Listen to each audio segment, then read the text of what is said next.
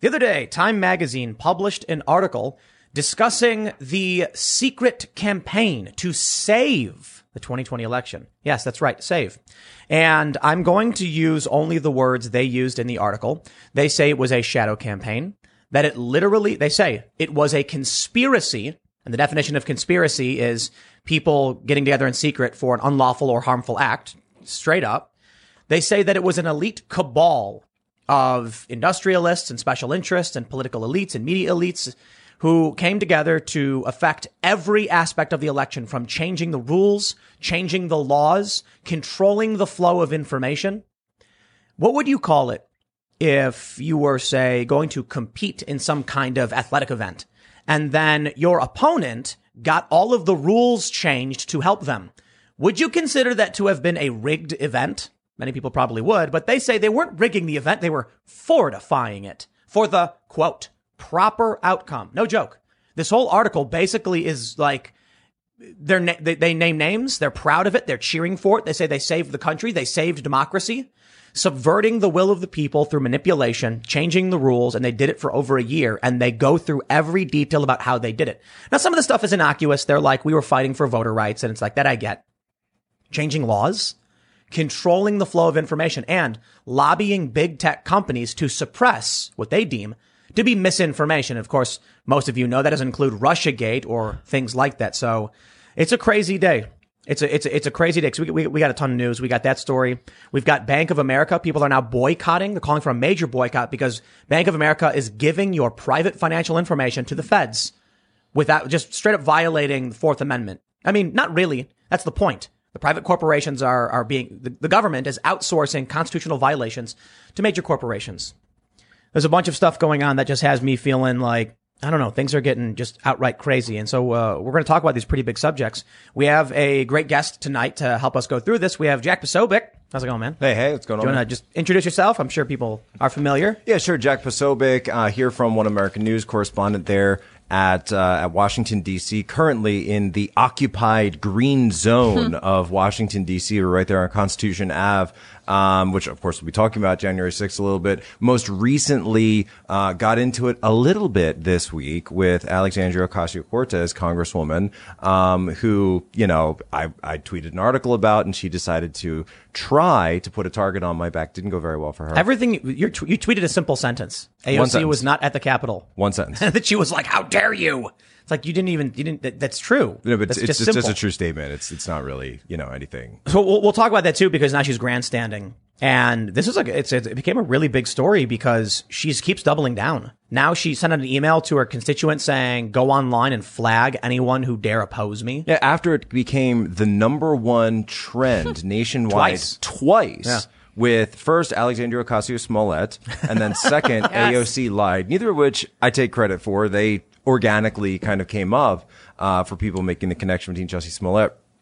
And her response to all of this was not to take it in stride, was not to, and this is why it actually matters. And this is why, you know, they say, you know, we need to dial up the noise, not the signal, not the noise, right? So I'm going to give you signal, not noise here, is that she's trying to weaponize this situation. We saw what she was one of the leaders of Parler, the deplatforming of Parler, going to Amazon, putting pressure on them, now leading to deplatform Twitter users, Facebook users, correcting YouTube, her. Whatever it is, just for correcting her, for criticizing her. And again, this is different than when, you know, one of those sort of fake news apparatchiks comes out there and says, "Oh, this dangerous person is spreading, you know, a different opinion on the internet." This is a federal U.S. official who lied. Definitively. I will say that as a statement of fact. Full credit to you for actually blowing that wide apart, because I tweeted the map, but then when you went to that timeline, I think you broke the case. Right? Yeah, she lied. You blow straight the up entire thing out of the water. Well, we'll get into all that too. Yeah, for sure. But that was a huge, major thing. I'm in the New York Post this week. I'm all over this week on that. I know, right? Hey, there you go. It's crazy to me that I'm seeing, and here we are, Ben Shapiro and a bunch of other people. It's like the argument is still wrong. They're like, well, maybe she didn't lie, but she wasn't in the building. And I'm like, no, the timeline. It was a full hour before there was a Capitol breach. No one knew it was going to happen. She lied. But we'll get into it. I don't get carried away. We got Luke Rudkowski. He's chilling. I'm very excited Jack is here. He's a former Intel Navy officer who was at Gitmo. So I'm very excited, Jack, for you to tell us how the gulags are going to be for all of us. And we used to joke about that, but now it's like, oh, there we go. Yeah, here we are. Welcome back, beautiful and amazing human beings. My name is Luke Rudkowski of WeAreChange.org. And if you want to find me, you could find me tweeting up a storm on Luke We Are Change and memeing up a storm on Instagram, also under Luke We Are Change. Thanks for having me. We got Ian, and he's wearing a We Are Change shirt. I just got my new shirt, everyone. Check it out. Cool. I like it. You can get this shirt at thebestpoliticalshirts.com. There you go. you heard it here first. And along what you were saying with something about private companies handling some of this sensitive stuff, I just read an article yesterday that the government will have like private organizations do a lot of the high tech stuff so that Freedom of Information Act requests can't get it because they're with private organizations. It's clever. Glad you're here, Jack. Really good to be on the show with you, man. Can't even foil it. There we go. We got Sarah Petulid. She's pressing all the buttons. I am. I'm pressing all the buttons. Right on. So before we get into this big breaking story, my friends, you must do one very important thing. Go to timcast.com and become a member. We have a really cool bonus segment from the other night where the Navy claims to have tech that can, quote, engineer the fabric of reality. Space flight, warp drive. Wondering if it's legit because there are some questions, but we set this up because we're going to be talking about how an elite cabal, so saith Time Magazine, conspired, and that's according to Time Magazine, to fortify the election by changing the rules, laws, and manipulating the flow of information and lobbying big tech to suppress information. That's all according to a mainstream publication. Now, that's the kind of conversation that results in us, just being put at risk for mass deplatforming. Cassandra Fairbanks, if you're not familiar with her, she is a journalist over at The Gateway Pundit. I always do this every time I bring them up. I'm not a fan of The Gateway Pundit, but I know and trust Cassandra, and she published footage of vans showing up to the TCF Center in Detroit that say Votemobile on them. That was it. And she got suspended on Twitter for it. Well, there you go. I mean, you can't even have these conversations, but we can have them over at timcast.com. So become a member because we will have more bonus segments, more exclusive members-only content coming up. Let's jump to the news. And don't forget to like, subscribe, hit the notification bell. And what's the other one am I forgetting? Leave a comment. Leave a comment. Comment and super chat and share it with your friends. Ladies and gentlemen, I bring you to Time Magazine saying the quiet part loud. No, not actually. I take that back. We'll explain. The secret history of the shadow campaign that saved the 2020 election. Oh. No joke. I'm tracking. Straight up. They say Trump was right. There was, okay, I'm going to read to you from Time Magazine. Trump was right. There was a conspiracy unfolding behind the scenes, one that both curtailed the protests and coordinated the resistance from CEOs. Both surprises were the result of an informal alliance between left-wing activists and business titans. The Democrats, major corporations and CEOs, formed what I guess you could call a lucrative merger between corporation and state for the purpose of winning political power. Is there a word for something like that? The word's fascist. Oh, fascist. Oh, is that the word? Yeah, let's just cut to the chase. Yeah. Okay, I was just about to swear. Don't do it. The handshake between business and labor was just one component of a vast cross-partisan campaign. But the best part is just jumping down because they really are quite wordy in this. Let me read this for you. Yeah, no kidding. This is the inside story of the conspiracy to save the 2020 election based on access to the group's inner workings, never before seen documents, and interviews with dozens of those involved from across the political spectrum. I'm going to stop right there and tell you that conspiracy implies a crime. In law, it does. And the general definition is unlawful or harmful act, a group acting in secret for an unlawful or harmful outcome. They go on to say, it is the story of an unprecedented, creative, and determined campaign whose success also reveals how close the nation came to disaster. Every attempt to interfere with the proper outcome of the election was defeated. The proper outcome of the election. Interesting word. What does that mean? I love this article. Yes. I love everything about this article. Says I love Ian, the way it's written. Huge. Molly Ball, right? Yeah. I want to buy her dinner. Wow. Yep. I love it. Check this out. But they say, quote, but it's massively important for the country to understand that it didn't happen accidentally. The system didn't work magically. Democracy is not self-executing. That's why the participants want the secret history of the 2020 election told. Even though it sounds like a paranoid fever dream, a well-funded... Okay, I'm going to stop right now. My friends, I am reading you verbatim from Time.com, Time Magazine. These are not my words. A well-funded cabal of powerful people ranging across industries and ideologies, working together behind the scenes to influence perceptions, change rules and laws, steer media coverage, and control the flow of information. They were not rigging the election, they were fortifying it. And they believe the public needs to understand the system's fragility in order to ensure that democracy in America endures. I'll make it very clear for you. You are not saving democracy when you conspire behind the scenes with powerful industrialists, CEOs, and the elites to subvert the flow of information and prevent the improper outcome as you see it. The true outcome is to sit back, advocate for your candidate, advocate for your ideas, and then hope people vote for you. What they did very much sounds like it was criminal. And I'll tell you why. I believe that the number right now is 24 states changed their election rules without going through state legislatures. Now, illegal is very different. Statutory law is different from constitutional law. So maybe I shouldn't say criminal. I'll just put it this way. It was a conspiracy to violate the Constitution to stop Donald Trump from winning. To steer media coverage, control the flow of information, change rules and laws prior to an election, just as our founding fathers That's right. created for I us. remember it was, Yes. who was it who said, give me liberty or give me death? Patrick Henry? Patrick Henry. So this was in Virginia and they were having, this. In House delegates, yeah. Yes. And they were trying to determine whether to join the revolution. And he stood up and said, give me liberty. Well, asterisks, we'll come back to that. Or give me death. Now, what I meant by that was we want to make sure the rabble can't be in control of these elections, So we, as the powerful elites, want to actually manipulate them into thinking they have the power and give me that.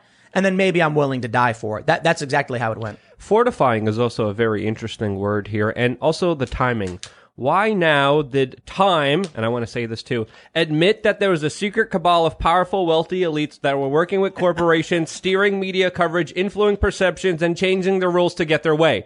Time said that, not me. Don't get me in trouble. Why now did this happen? And when you look at those kind of other statements, you're seeing some rebuttals here. And the rebuttals here are that it was done in public. This was sort of transparent, but even if it was, it still doesn't make it a good thing. And when we look at what actually happened this election, specifically with the Hunter Biden story, especially with some of the primaries in the Democratic, presidential run-up, you see a lot of foul playing. You see a lot of things that shouldn't have happened, but did, and they're wrong. The Hunter Biden cover-up story, that's the biggest one. And to what you're saying, and we want to be clear about this because the article does this as well, and even with something we'll talk about later, the timeline matters, right? Going through the timeline in this article is important because they don't lay this out in a chronological fashion. You get about 3/4 of the way through this article. I've read it twice. It's about 6,500 words. Jeez. And about 3/4 of the way through, they admit that this was something they were working on in October and November of 2019. Because remember, we were all sold on this. Well, we had to do changes. We had to change the system because of COVID-19. Forget the fact that Dr. Fauci actually came out and Birx came out and said, oh, you actually can safely vote in person. They said that. As long as you're doing this social distancing, 6 feet, you're wearing a mask, perfectly fine. Same as, going to Walmart. And it is obviously an essential act that you want to be performing. So Dr. Fauci came out and said that. But no, we were told, no, it can't be done. The workers have to be there all day. We can't allow this to happen. We've got to do the mail-in voting. We've got to do universal voting, send ballots everywhere, ballots all over the place in many of these states. And they were planning to do this even before the word COVID crossed anyone's lips in the West, back when, even before China started arresting the physicians out in Wuhan, right? They were already planning to change the system to get what they said, the appropriate outcome.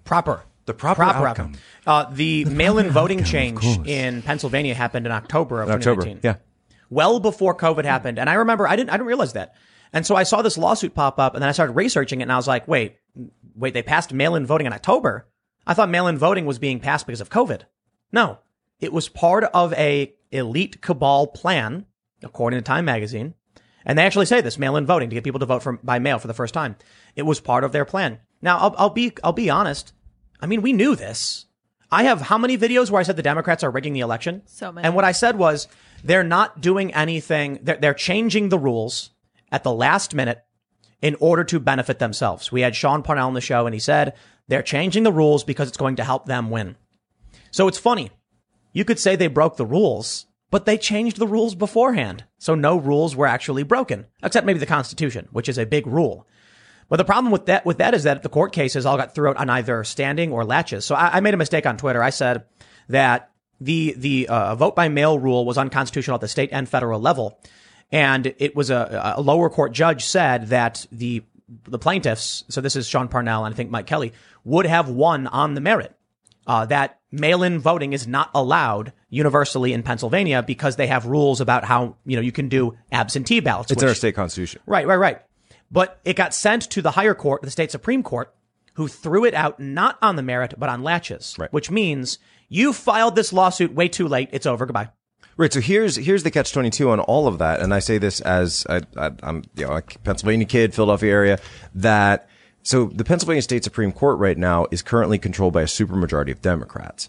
And what they did was they were saying, okay, doctrine of latches, that means too much time has gone by. We can't fix this. Therefore, there's no way to actually remunerate what's been done to you. And so we're going to have to let this slide. There's no way to redo the election. It's kind of what they're saying. But to Sean Parnell's point, and I've spoken with him on this as well, had he brought that case prior to the election, they would say, you do not have standing because you have yet to be injured. Exactly. So the catch-22 becomes you can't file suit prior.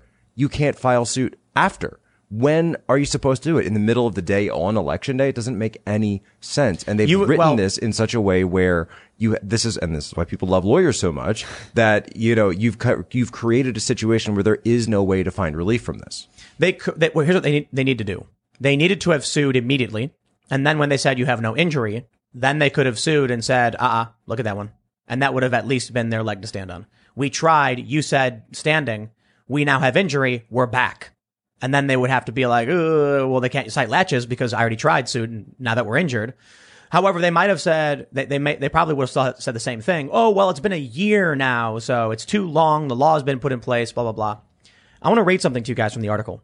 This is the craziest aspect of this, which I think is one of the most demoralizing sentences you'll probably hear.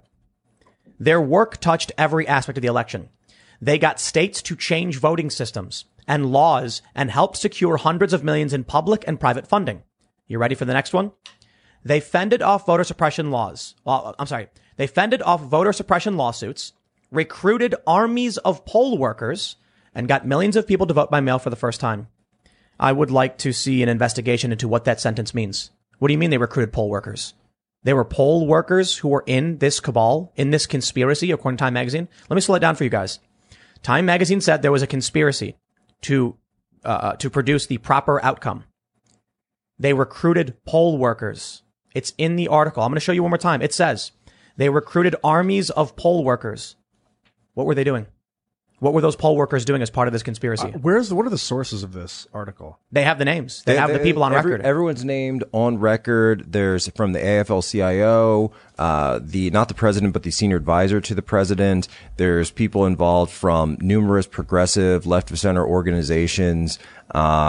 A ton of people from these, protect democracy type groups like Norm Eisen, Ian Besson is someone who's also been named in there. A lot of the same people, by the way, who were pushing the Russiagate lawsuits, running a lot of the websites that had to do with Russiagate. I mean, all those ones that sort of started bubbling up in around late 2017, early 2018, suddenly shifted. Mueller came out, that didn't work, the report, they shifted suddenly. And then starting in 2019, they were all talking about this election, what they called protection, voter protection, right? And again, to use that phrase, there's a lot of editorializing in this article as well. And I hope people understand that while they're reading this, that they call it an election suppression law. Well, an election suppression law, if you have a different perspective on it, it might be something called an election integrity law. Yeah.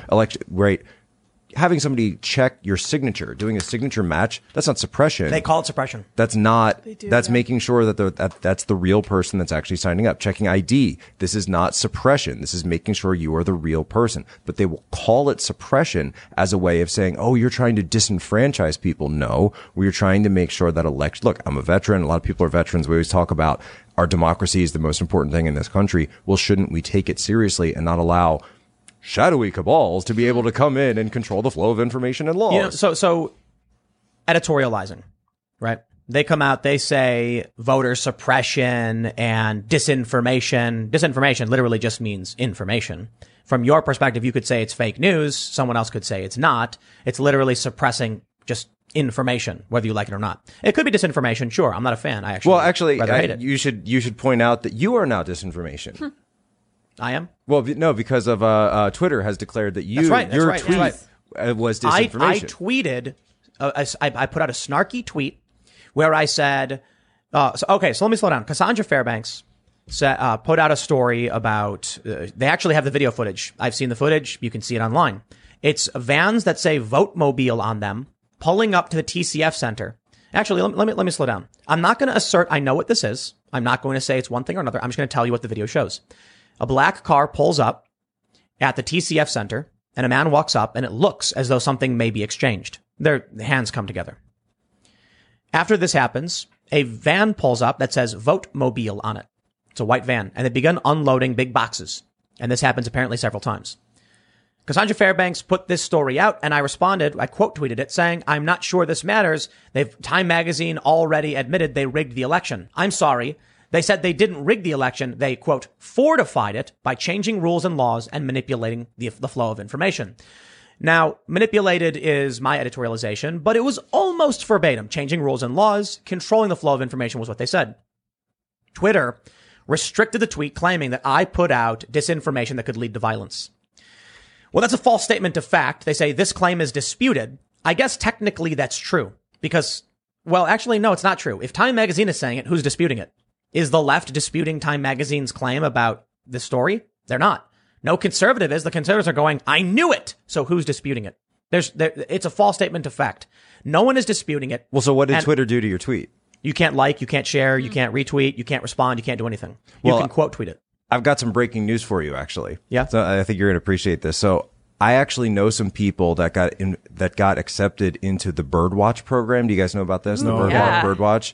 So Birdwatch is this new community sourced fact checking ability that it's an add-on to Twitter. Now, right now you can't see it publicly because they're still kind of in beta mode, but it goes into individual tweets and then you can mark it. Hey, this is unhelpful. This is helpful. This is misleading. This is not misleading. Right. So my friend who's in Birdwatch sent me your tweet, Tim, and I can actually see from the link on the inside of it, every single person who's marked it so far has wrote not misleading, not misleading, not misleading, not misleading, Can I see that? not misleading. Yeah. He literally has it on his phone. That's great. That's amazing. That's like that. Not misleading, not misleading, not misleading, not So misleading. Birdwatch has your back. Can I Yeah. quote some of these? Yeah, you might want to take out the. I'm not going to say their names or anything. Yeah. So what Jack has just showed me, I've never seen this before. This is Twitter's fact checking. This is Birdwatch. Birdwatch. What it looks like on the inside. And I'm going to read you. My tweet is locked right now. I just checked. You can't share it. You can't comment. You can't do anything. You can quote tweet. So I can quote tweet your tweet. Let me do this. Let me try and pull. How do we do this? Let me pull up my other phone. All right, this is fun. I'm gonna read you what I said and what they said. I said, I don't think this even matters at this point. Time magazine just came out and said that a cabal of elites rigged the election.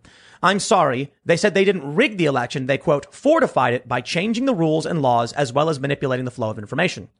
Below it, Twitter included this.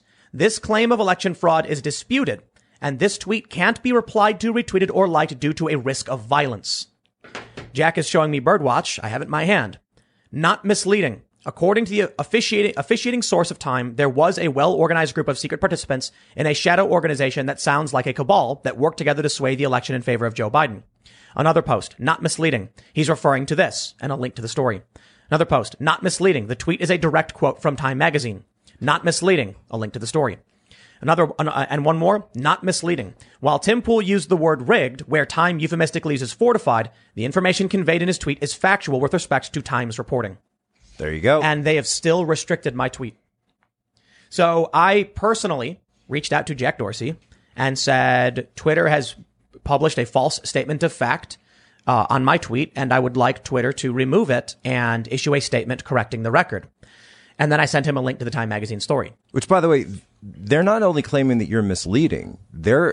Think of this. They're claiming that your tweet is a potential incitement of violence. Or creates the risk of violence. They're also saying that I claimed there was fraud. I didn't say fraud. You definitely didn't say fraud. And the tweet is about the cabal. And rigging doesn't mean illegal. And rigging doesn't mean fraud. In fact, you actually said that if you want to go to the next level on this, Cassandra's tweet was claiming fraud. But your tweet was saying... No, hers wasn't either.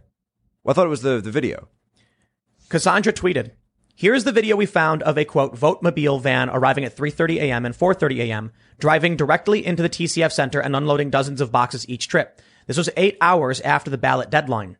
Her tweet doesn't say they were boxes of ballots. Okay. She said unloading boxes. Unloading boxes. And then she added the context, the ballot deadline. Now you can argue it. My point is, your tweet, though, you were basically saying it doesn't even matter. Right. So you're even downplaying her potential tweet. Anyway. Right. But even still, they added a flag on Cassandra's tweet and they suspended her. But that tweet, which is the one that I believe that's the one that got her suspended, she didn't say they were unloading boxes of ballots. No. She said a vote-mobile van showed up and was unloading boxes. She accurately described what was in the video. Exactly. Which we can all see. I watched the video myself and I thought, this is interesting. I'd like an investigation to know what was going on here. Is this normal? How does it work in that county? Is this a sheriff? You know, what is it? Right? What is it? I'd like to, the problem is not one of these, I'll do air quotes, journalists at any of these major publications will go near it. They won't even watch the video. They won't do it. Right. One of the big problems that people have, even prior to the Time magazine, confession letter came out, is that people have been asking, honest people, I think, have been asking, what level of transparency is there in our elections? How can we be sure, we all went to bed seeing one thing and then over the next few days that result kept changing. So shouldn't we as a country want to be in a situation where 47, 48, whatever it is % of people at least agree with the outcome, the fact that it was gotten to fairly, that the process was fair, that there was transparency. But every time you ask the question, you get shot down, you get yelled down, you get shouted, you get scolded, you get, suspended on Twitter or flagged on Twitter. Bro. And then Time magazine comes out and we get the shadowy cabal. We got Ocean's 11. Donald Trump got Ocean's 11, but we all got Ocean's 11 a long time ago. All right. I say that this is how I describe Donald Trump losing the election. As we can now see from the admission of Time magazine, they were working out rule changes for over a year to make sure that everything was slanted as heavy as possible away from Trump. And they even say in the article they were worried because Trump was still outperforming the polls after everything they conspired to do. I'm going to stress this one more time because I all want you to hear it. The story says that there was a conspiracy of a cabal, well-funded and powerful, that recruited armies of poll workers. Just think about what that means. That's Time magazine saying that, okay? And I think this is key, and I don't know if you mentioned this part yet, that it actually talks about how it's the U.S. Chamber of Commerce working with the AFL-CIO. Yeah. So this is your, the workers and the owners actually shaking hands for the first time, saying that usually, the AFL-CIO is against the Chamber of Commerce. That's, the unions donate to the Democrats, the Chamber of Commerce donates to Republicans, and then they battle it out in Congress. That's kind of the standard way that politics has been done for the last 30, 40 years. This time around, it's like we're going to join together because we have to do everything to ensure the proper outcome. Are you saying the Chamber of Commerce was involved with the cabal? I'm saying Time magazine says that. Okay, and is the Chamber of Commerce a federal organization? I don't think so. No. They're They're they're not private nonprofit. Okay, are there any federal organizations indicted by Time magazine? I don't know. Okay, I wouldn't say federal, but certainly state. Prominent Obama administration officials recruited Republicans into the program. so I think what it sounds like is that some people know that it was about to get blown, the lid was about to get blown off, so they're trying to get ahead of the story, and they're trying to do it before sentiment fails for Biden. That's one theory. I mean, this is a frame. And this is definitely a framing device. This story. Right. So I think that's one of the theories that people have been talking about. But we were talking before the show that it's what I described it as returning to the scene of the crime. And I think Jack, you were mentioning it's kind of like the letter from the Zodiac. Yeah, this is what behavioral scientists would refer to as personation. The idea that you leave a signature because you have that sort of primal urge for credit, that to know that you did something and you got away with it and everyone in the world can see it, and yet you don't have any credit for it. You can't no social see acceptance. It, right? To go off of the scene of the crime, BTK used to always write letters to the newspaper or to investigators to say, taking credit for his heinous crimes if they got it wrong, and say, hey, this one was one of mine. Hey, this one was one of mine. That could be one thing. It could be also what Ian said. They could be getting ahead of something that's going to be coming out, or they're just kind of fortifying what a lot of people kind of knew was happening already. They knew that, the game was rigged. It serves many purposes. Yeah. And then we were told that, our system was imperfect. Our system was vulnerable. We were told that for 4 years. Individuals like John Oliver, the mainstream media, they were saying there's problems with our elections. That was okay when they were saying HBO was it. going to run Kill Chain. They were going to run a documentary talking all about these machines and problems. Exactly. And they went out to the hackathon and we're talking all about the issues because they were buying these machines on eBay and going into them, which I never even knew about until after the fact. And then they memory hold all of that. Mm-hmm. But now if you bring up some of these problems, you're going to get censored. You're going to get memory Right, hold. it was the left that was already seeding that narrative prior to the election. And personally, I think that was in case they needed it. They could go and say, oh, well, look, this is what Trump did, just like the Diebold machines in Ohio with George W. Bush. My friends, I don't think it matters at this point. Time magazine can come out and gloat all they want. DC is occupied. They're surrounded by barbed wire fences with 5,000 National Guards. Razor wire. Razor wire. Not just sorry. barbed wire, razor wire. Yeah, And it's going to be permanent, right? So the DC Homeland Security advisor actually came out and testified yesterday in front of Congress when they asked him about this. And he said, we don't need this to be permanent to secure DC. We actually don't. Secure DC. Well, my friends, I think we got bigger things to worry about. Yeah? You want to know what those bigger things are? Jack, what if I were to tell you that you, as a, I don't want to put words in your mouth. I understand it's probably obvious, but you're a big Trump supporter. I was a Trump supporter. Yeah. Absolutely, yeah. What if they drone strike you? The thing for me is when I turn on MSNBC. This is where we're going, everybody. We got a story. And I watch Nicole Wallace, and you hear some of the words that are coming out of these folks' mouths, and it's amazing to me because for all of 2020, this was the defund police movement, and the cops in this country have it out for the little guy, and they're proto-fascists of a police state, the harbingers of totalitarianism, and we need to go and we need to get rid of them. You even have people saying abolish the entire not just private prisons, but the entire prison system. But then they'll turn around and say, except for any of you guys in a red hat, I want all of you down at Guantanamo Bay. I want waterboarding. I want drone strikes. Everything that's been done to Al Qaeda should be done to you. And this is what brings us to the actual segment and why I asked you that question. From The Blaze, MSNBC host suggests killing American citizens with drone strikes. And another story, which you brought up, Jack, from The Nation. I'm for abolition, and yet I want the Capitol rioters in prison. They're not for abolition. They are tribalists. They view you as an evil other who must be caged or exterminated.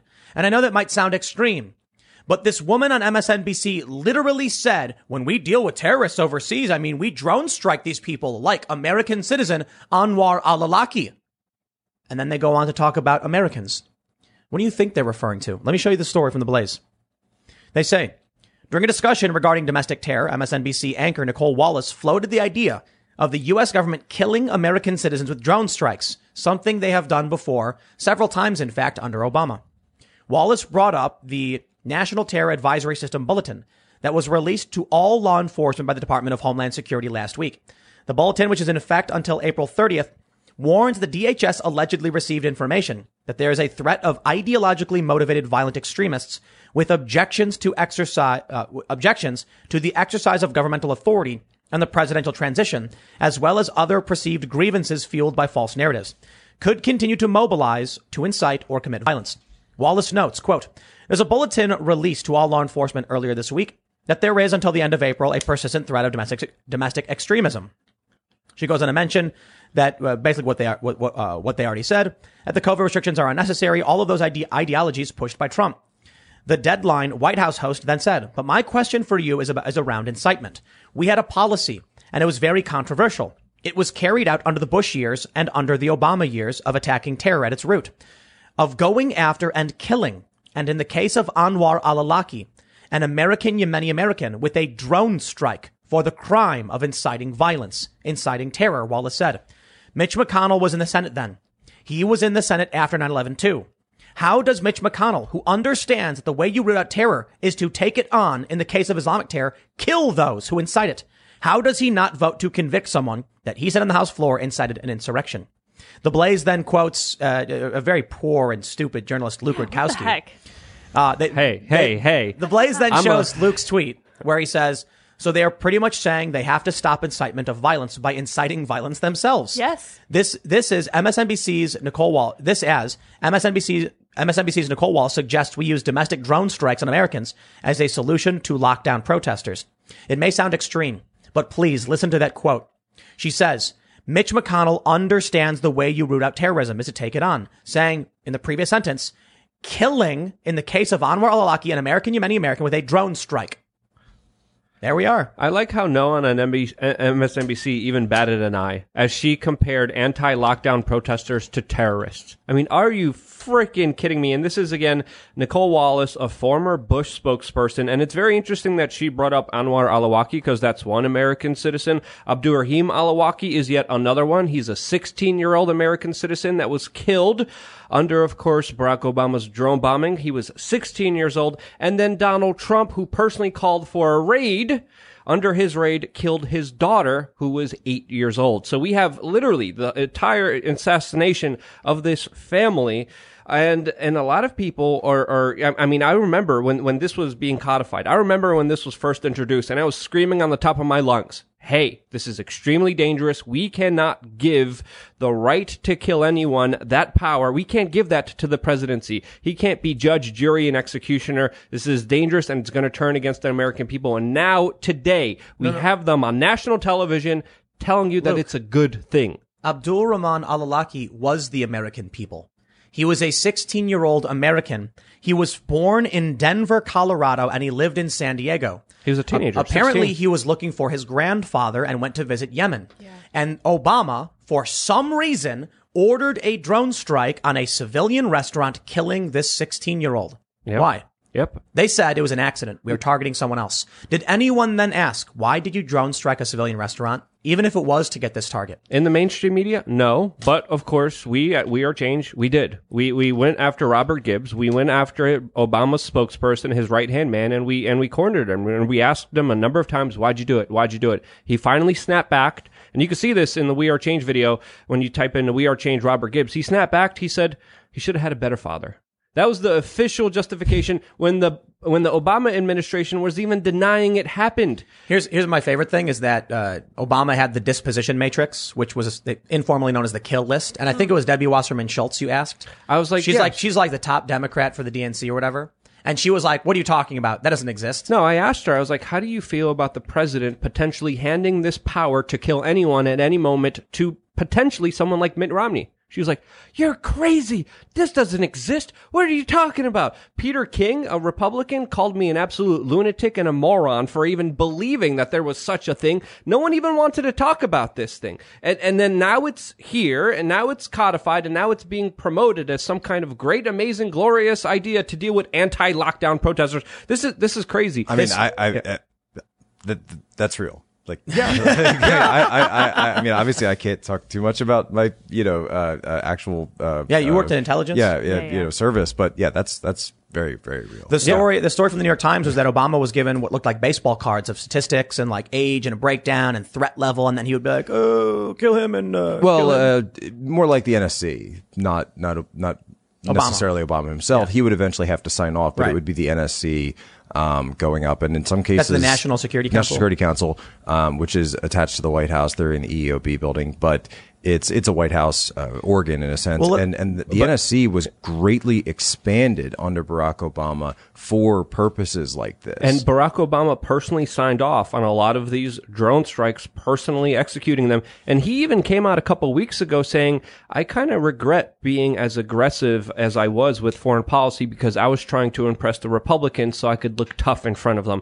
That sounds like a cop-out, to say the least, especially when you have blood on your hands and you killed American citizens just because of your signature. When you killed American teenagers based on your signature. And again, Donald Trump started his presidency not in a good way either, because he also personally signed off on a raid that killed his 8-year-old daughter. That's right. Yeah. The 8-year-old sister of Abdulrahman al-Awlaki and the daughter of Anwar. And not only were these, in some cases, U.S. citizens, but in other and you mentioned the restaurant, right? You know, the collateral damage in some of these things. There were funerals, weddings. I mean, these are clearly. Wait. One last thing. I need to add to this point, because when we look at these policies, Syria, Iran, Afghanistan, Libya, they're all failed. But specifically, when it comes to the drone bombing campaign, it came out through many reports that over 90% of the drone bombs landed on unintended people, killed innocent people that were not the intended targets. So this is the program that they want to bring back, that they want to use in the United States with a 90% fail list? Are you kidding me? I got to add two very important things here, Luke. The first is, you were trying to call this out a decade ago. Yeah. I mean, this is 9 years ago. 2004. Where you have people who, in the government, who are doing this. And the fear was that as they started killing American citizens, it would eventually find its way to American soil. The government's been empowered to do it.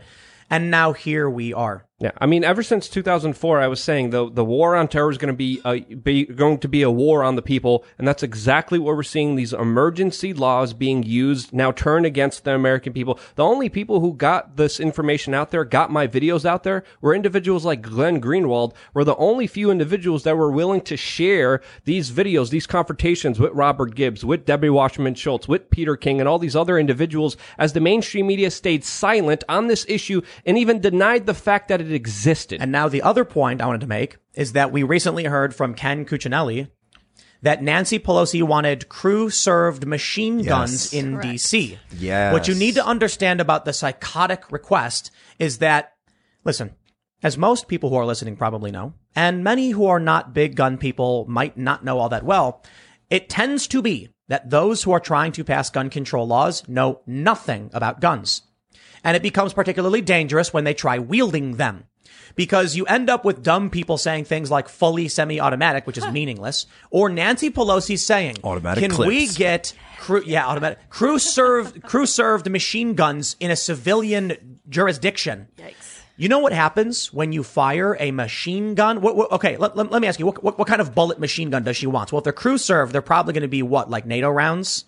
Or 5.56? She's certainly not saying 50 BMG full auto in DC, is she? I think she was, yeah. Regardless, at least kind of vague on that. I don't think she knows what she's talking about. Let's say 7.62, at right? least 7.62s with the MT40s, M60s. And will those go through a person?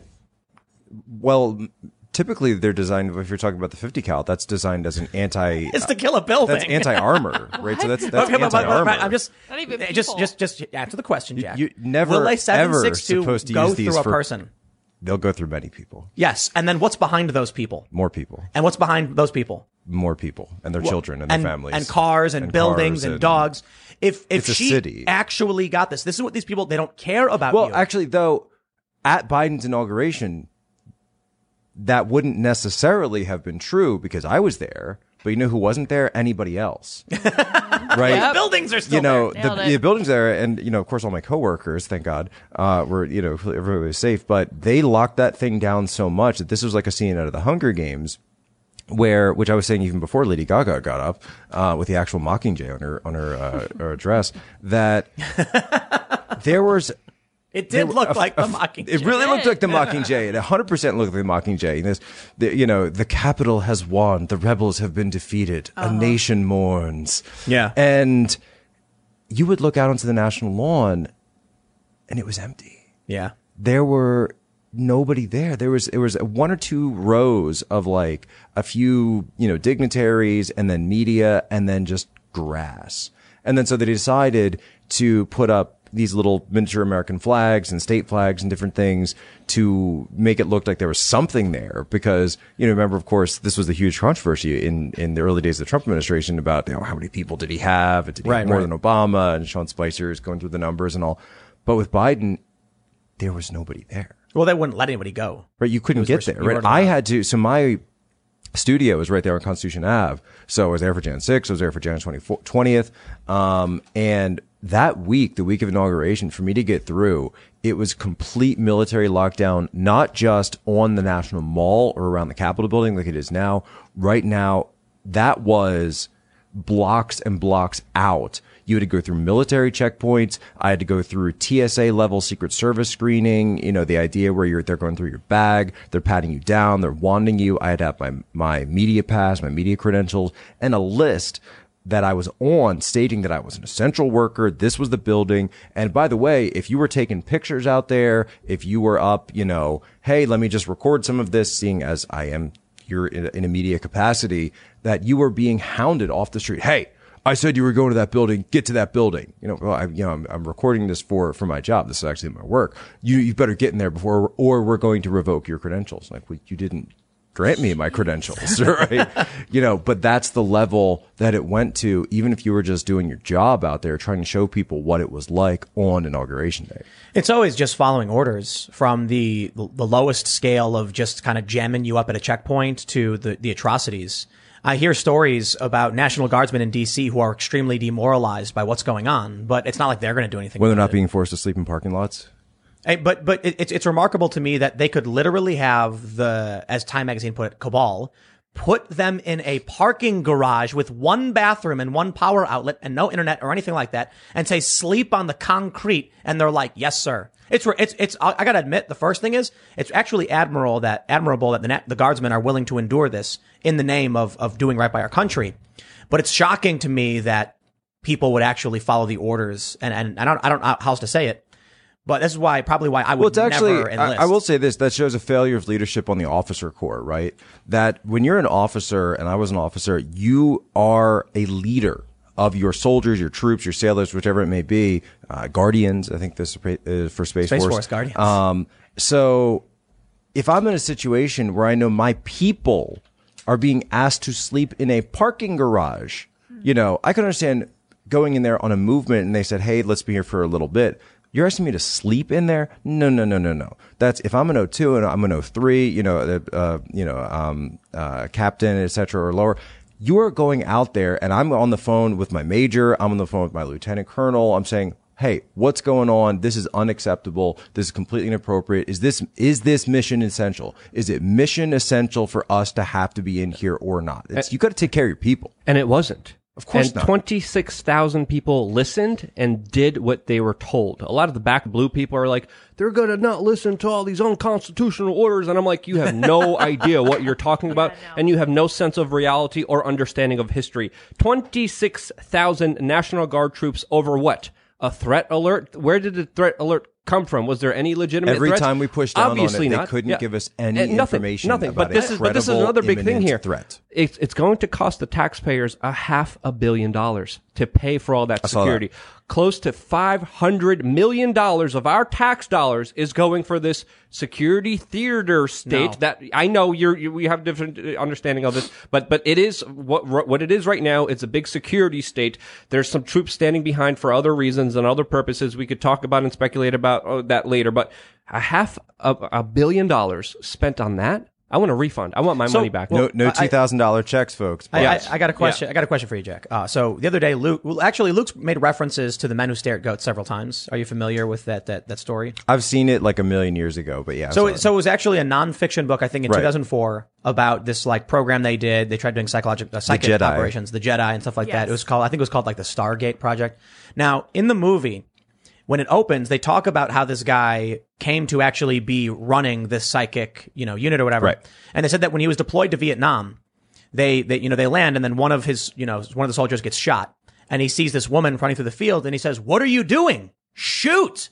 And then all of the men start shooting, and they all aimed high.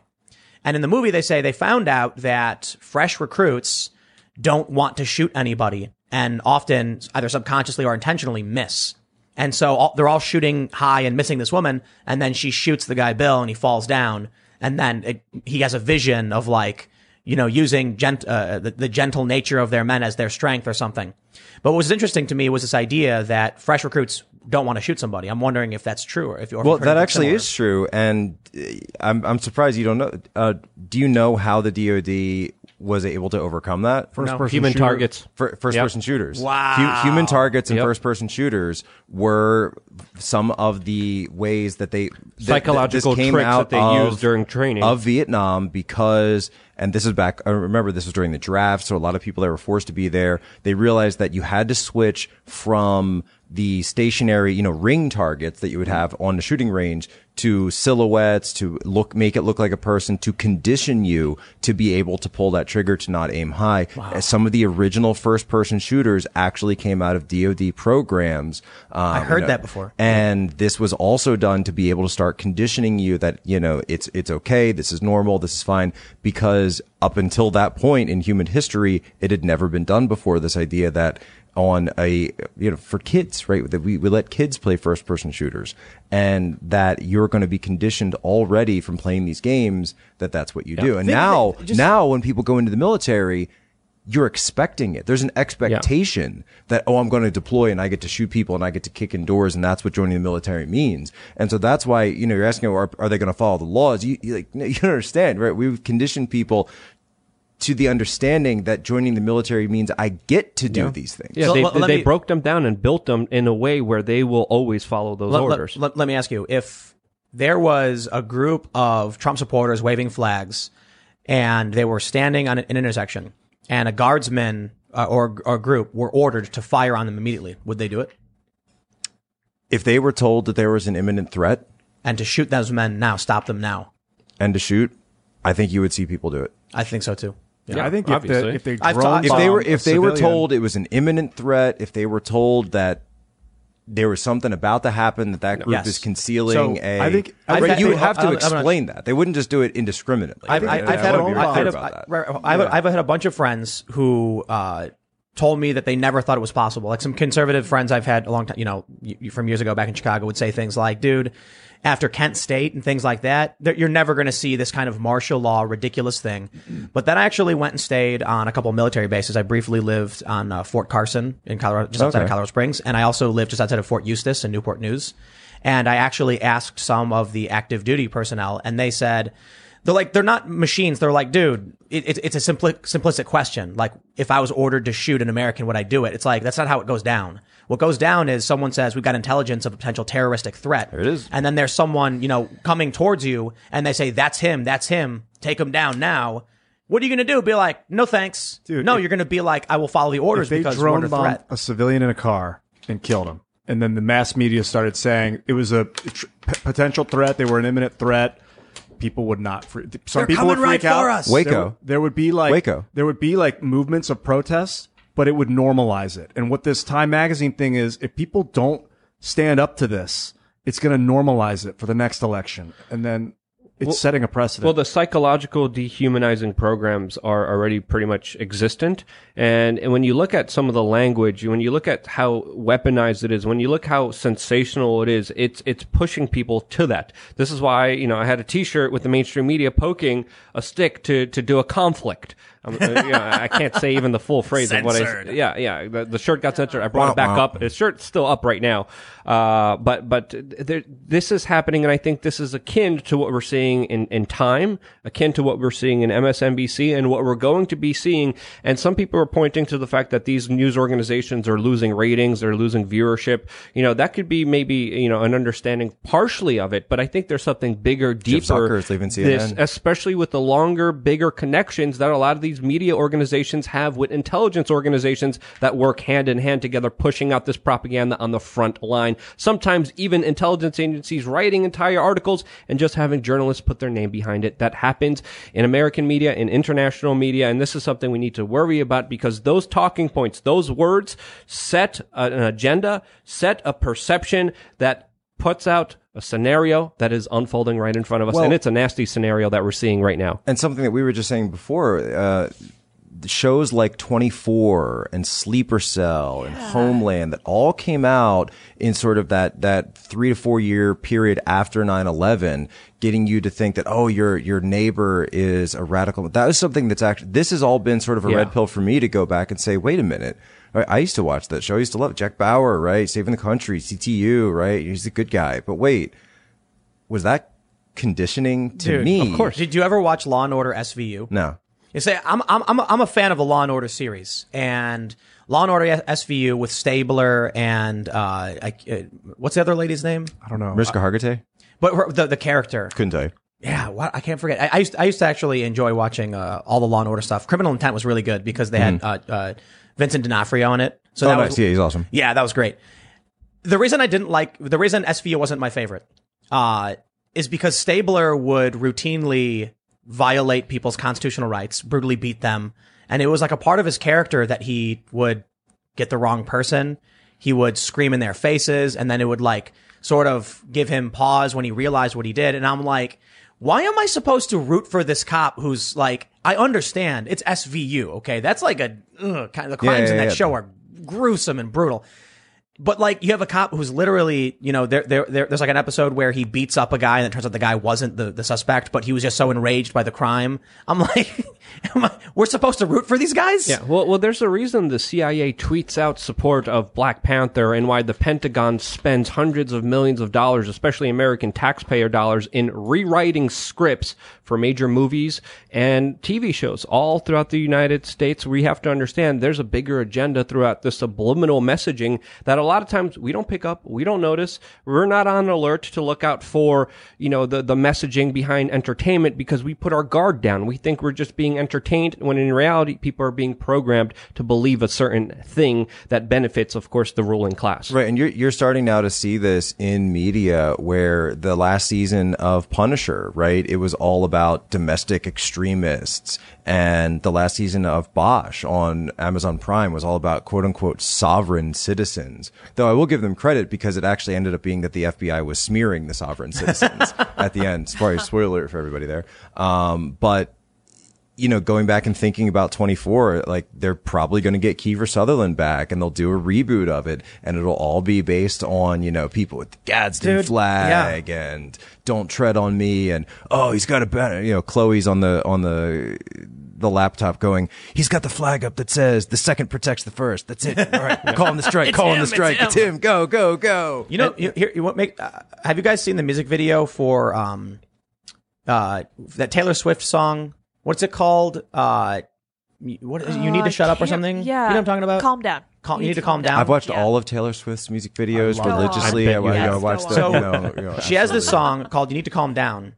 And at first, it sounds like she's singing about cancel culture, about how people on Twitter are just like snapping at her. It's like, dude, you need to calm down.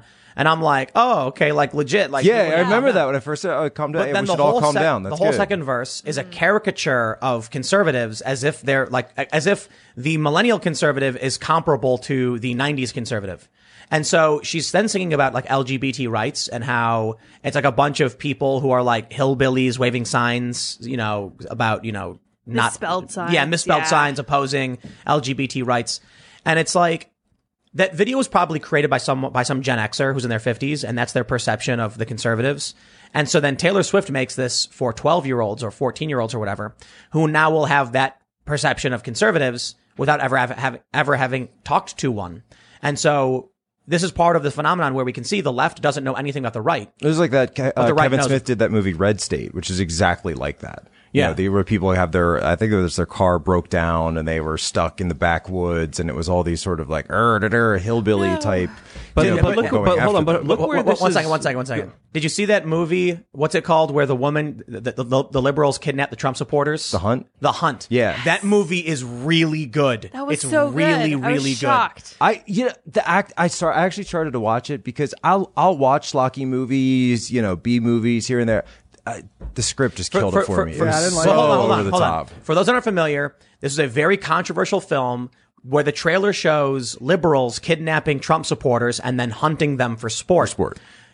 You didn't see the ending? I didn't see the ending. No. The ending, like, basically makes you hate everybody, and it's pretty good. Don't it's ruin pretty good. it. I don't want to ruin it, It's a but great I was movie. laughing the whole time. Ruin it for me after. I'm not going to watch it. Yeah. No. The ending makes you like. I saw like when they were on the private jet and they're the going movie. to The movie's island or nonpartisan. whatever. Oh, It's not in support of the left or the right. It's making fun of the whole thing, and I respect it for it. But you were saying, we'll get more serious. appreciate Where's that. this Appreciate all that. leading to? I mean, this is leading to literally Bad movies. NPR also calling for terrorist counterinsurgency tactics to be used in the United States. And when you look at those larger calls, MSNBC, Time Magazine, NPR, it's building up. It's crescendo. No, on the way here, Rand Corporation, right? Yes. The Rand Corporation. This was the Iraq War organization. They created the war on terror. They're widely credited for creating it. Headline on their commentary today: domestic violent extremists will be harder to combat than homegrown jihadists. And also, these are failed individuals who absolutely did a horrible job at what they were supposed to do. They were supposed to fight terrorism, but they built a whole bunch of terrorists all throughout the Middle East, especially helping resurrect, this new creature called ISIS that was directly because of their government decisions. But also, when we look at that type of garbage, it's either just utter intelligence agency propaganda pushed on you, or just utter demoralizing crap. Like today, Cardi B released a new music video, and it's called Up. And kids who are going to be looking for that Disney movie are going to be traumatized. And it is, I mean, some of the lyrics we can't even say here. I would love to do a Ben Shapiro impression and just talk about some of the lyrics here. But it's number one. It's trending. You go to trending on YouTube right now. You get that, and you'll be shocked to see that's okay. That's promoted. That's given to everyone's news feed. That came up on my news feed, and I don't care about Nicki Minaj. I don't watch Nicki Minaj.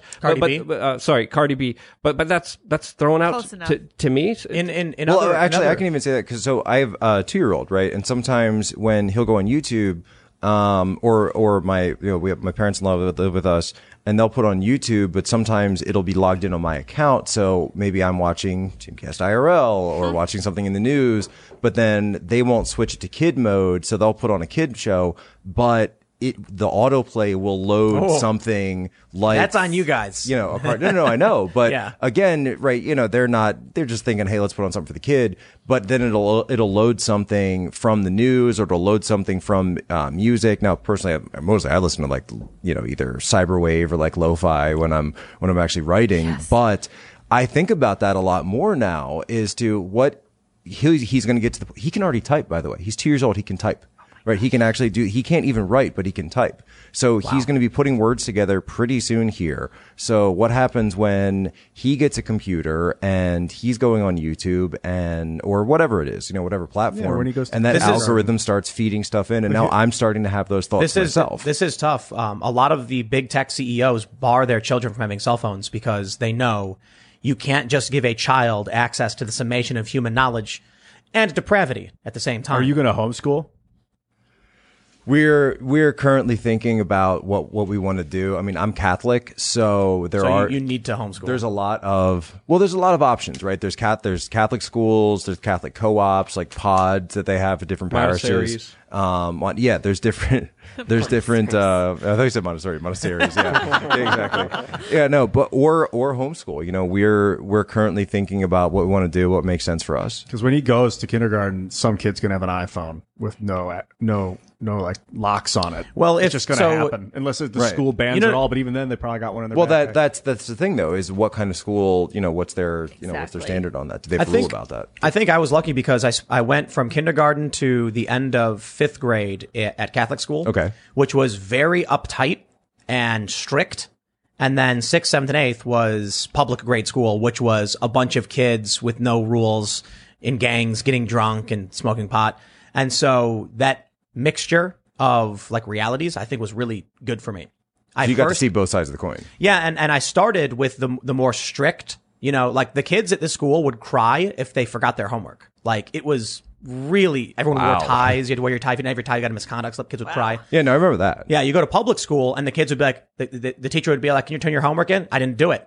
Well, you're going to get a 0. And Okay, and they'd walk away. Yeah, I had that was public school. Yeah, I had a huge, big difference when I came from Poland. Poland, it was, everything was very nice, and people were always cordial to you. People were always talking to you, respectful of you. To a public New York City school where you would fight someone and the teachers would cheer on. I'm not even joking. I'm not even exaggerating. Like there was just fights and teachers would just watch and place bets and like who's going to win. Yeah, Michael Malice has a great line about that, or not great, but it's the way he always says those quips where he says, public schools may be the one place where you actually face violence. Yeah, it's true. Yeah, they're little prisons. That's what he says. Yeah. So I have a question for you guys.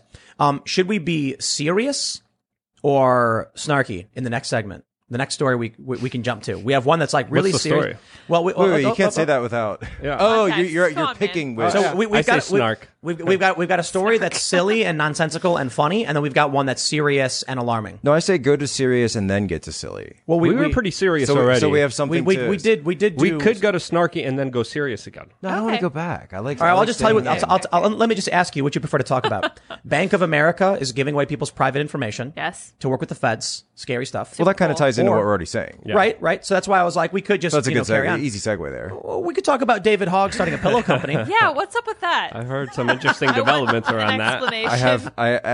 I'm going to questions. throw out that I said, what are they going to call it? Cry pillow?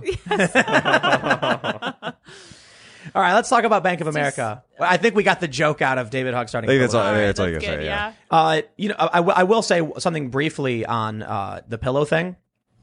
They say, I guess they want to put My Pillow out of business. They're not going to. That My Pillow advertises on Fox News. David Hogg is just not competing This whole with like doing MyPillow. things to get someone else is like vote for Yeah. Biden so that you can screw Trump, make a pillow company so you can put that one out of bed. That's not how reality. He does functions. understand, by the way, that there are other pillow companies already, right? So, like, Serta? every other pillow company is trying to put My Pillow out of business. Yes. That's how business works, right? This is the Yep. problem with like socialists don't understand how business works. That yes, there are lots of pillow companies that compete with Mike Lindell. That's not how he works. You are not going to get his audience because Mike Lindell's audience buys his pillows for number one. By the way, I actually have a My Pillow. I like it. Heck yeah, me it's too. really good. Yeah. great. It's a like. That's what I I wish I had more than one. It's actually good. I can't stand how the left lies about the pillow because they don't like him. They're like, it's awful. Oh, like there was one article where like, I bought the pillow and it was the worst thing ever. And this one was like, this female writer was like, my boyfriend said, what is this trash and why did you buy it? It's like, I was at Walmart and I saw the My Pillow thing and I laughed and I was like, yeah, throw it in the, in the cart. And then I got it back and I was like, well, first of all, I would recommend you need more than one pillow, but Obviously. 2 pillows, 2 regular pillows. It's okay. But a 18. regular pillow and a My Pillow is actually really That's nice. actually what I do. Yeah, that's it's actually what I really do. nice. Yeah. 2 pillows, 1 sack. What? Do you put both your pillows in one pillowcase? No. 2 pillows, 1 sack. That's where it's at. Oh, interesting. Here we are doing a My Pillow promo. I use it for my knees. Look, Yeah. I think That's what all this is, by the way. criticize- Mike That's just right, wants true. us to sell his pillows for You him. can criticize the guy. I don't care. I'm not gonna stand for the guy. But it's a pillow, dude. And it's annoying to me that the culture war extends to like, oh, I hate that movie because it was this or that, because it had the wrong, race of character in it or something. Like, Whatever. who cares? Was the movie good or was the movie bad? That's why they went after what was the film where it was actually the point of the film was the fact that it was reincarnation and I thought you were gonna bring up Tropic Thunder Yeah, I and was Robert gonna say Downey Tropic Jr. Thunder. no, not Tropic Thunder. Because I love that movie. But it was Yeah, I it was love that movie. reincarnation, but it was all the same actors, and so they wanted to. It was Tom Hanks, and Halle Berry, Atlas, Cloud Cloud Atlas. Atlas. Thank you. There I would you go, say there you go. with I saw that like 9 times in the theaters. I love that film. I think that's one of the movies where number one, it's better than the book. 'Cause I actually read the book as well. But the whole point of it was that it was talking about how humans have shared experiences and how something that affects one person in one time can affect another person that you might never even meet in the future. That was the whole point, Yeah, that that's they cool. had the same actors going through and playing, but then they trashed the movie. It ended up not doing well because the Rotten Tomatoes score wasn't great, because they were using the same actors, and they would have, a European actor played an Asian character, and et cetera. that's right, that's and they right, were I going, remember that. and they were going the other way around, where an Asian actor was playing a European character, but that wasn't the point. My favorite thing was when I worked for Fusion, which was the ABC Univision joint venture. And Ghost in the Shell, the movie was coming out. Right. With Scarlett Johansson playing Motoko Kusanagi, or is it Kusanagi? Right, and she's not Japanese. But you're familiar with Ghost in the Shell? Yeah. For those that aren't familiar, in the sci-fi world of Ghost in the Shell, But she's a robot. Exactly. Your soul, your ghost, could be transferred to a prosthetic body. So one of the themes is transhumanism, that you're literally, this woman was born Asian, and then when she was hit by a car or something, they transferred her consciousness into a prosthetic body, which was now ethnically ambiguous, or in the movie, played by Scarlett Johansson. So at Fusion, they all started going like, oh, this is good. We can write about this. This is going to be oh man, how could they do that? And I was in there and I'm like, oh, actually, it's the theme of like the show that you can transcend bodies and be whoever you want. It's actually fairly pro, like, it's kind of similar to Altered Carbon. It's right. It's actually pro social justice. Anti-racial. Yeah. And they were like, no, they're getting a white actress to play a Japanese woman. I'm like, she's a robot. She's a prosthetic body. Also, her ghost is in the shell. Jumanji. Like, I mean, let's Yeah, just the new Jumanji. take it to Jumanji. Hey, you brought up Tropic Thunder. I want to point out Robert Downey Jr.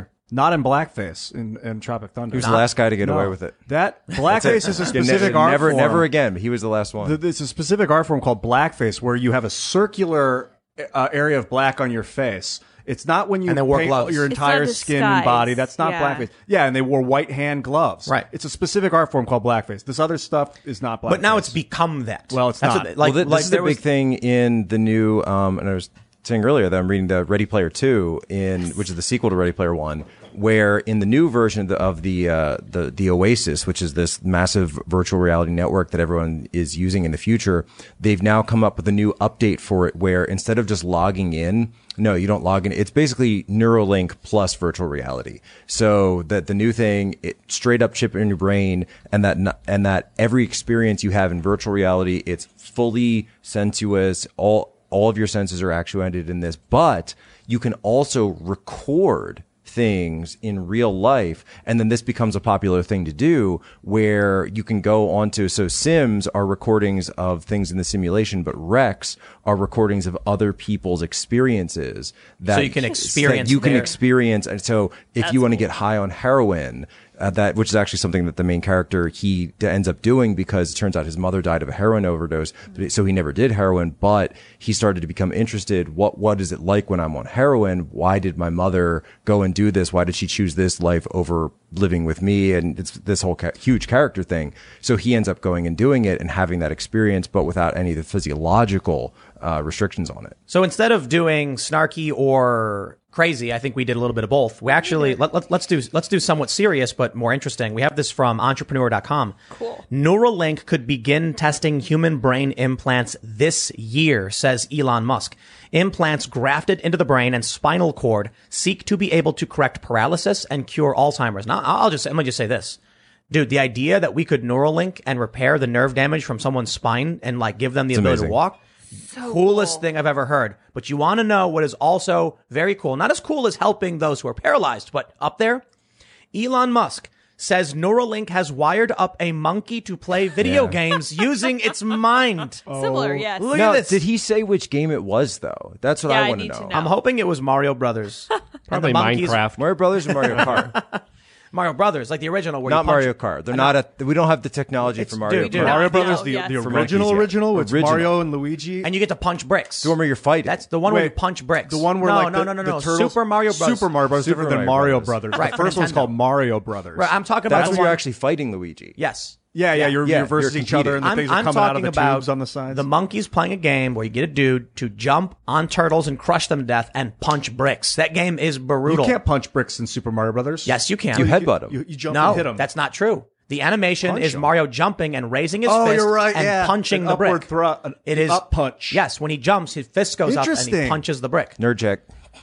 Bro. Indeed. So that's canon. Is he's punching Yes. the brick? Yeah, Yes. that is. Wow. That's He- right. Why do you think Wow. they give him punches in later games? I wonder how many people And get then- that wrong on like Who Wants to Be a Oh, Millionaire. for sure. He's not Wow, bashing his indeed. head. People think he People- headbutts it. People also think he's spitting fireballs. His hand goes up. Oh, he's No, I know he's throwing fireballs. right, He's right. definitely throwing fireballs. So in later games, you can butt stomp and punch bricks straight up. Like in the later Marios, he actually can punch. But in the original, he runs and jumps. It's a brutal game. You're running around as a dude punching brick boxes high and on shattering mushrooms, them. dude. Getting high on mushrooms, punching bricks, stomping turtles. Okay. That game's crazy. Anyway. Luke was just talking about the social conditioning of video games. Right? What does Mario Kart make what you did do? Mario condition What's the us to subliminal do? messaging Make there? it- What's the you got to save a princess? Yeah. You know? True, yeah. When you're enlisting, they're like, what video game have you played the most? And then they have like a unit of guys in like Call of Duty and they're like training for combat. And then they have people who said Super Mario Brothers and they're running around kicking turtles and doing mushrooms.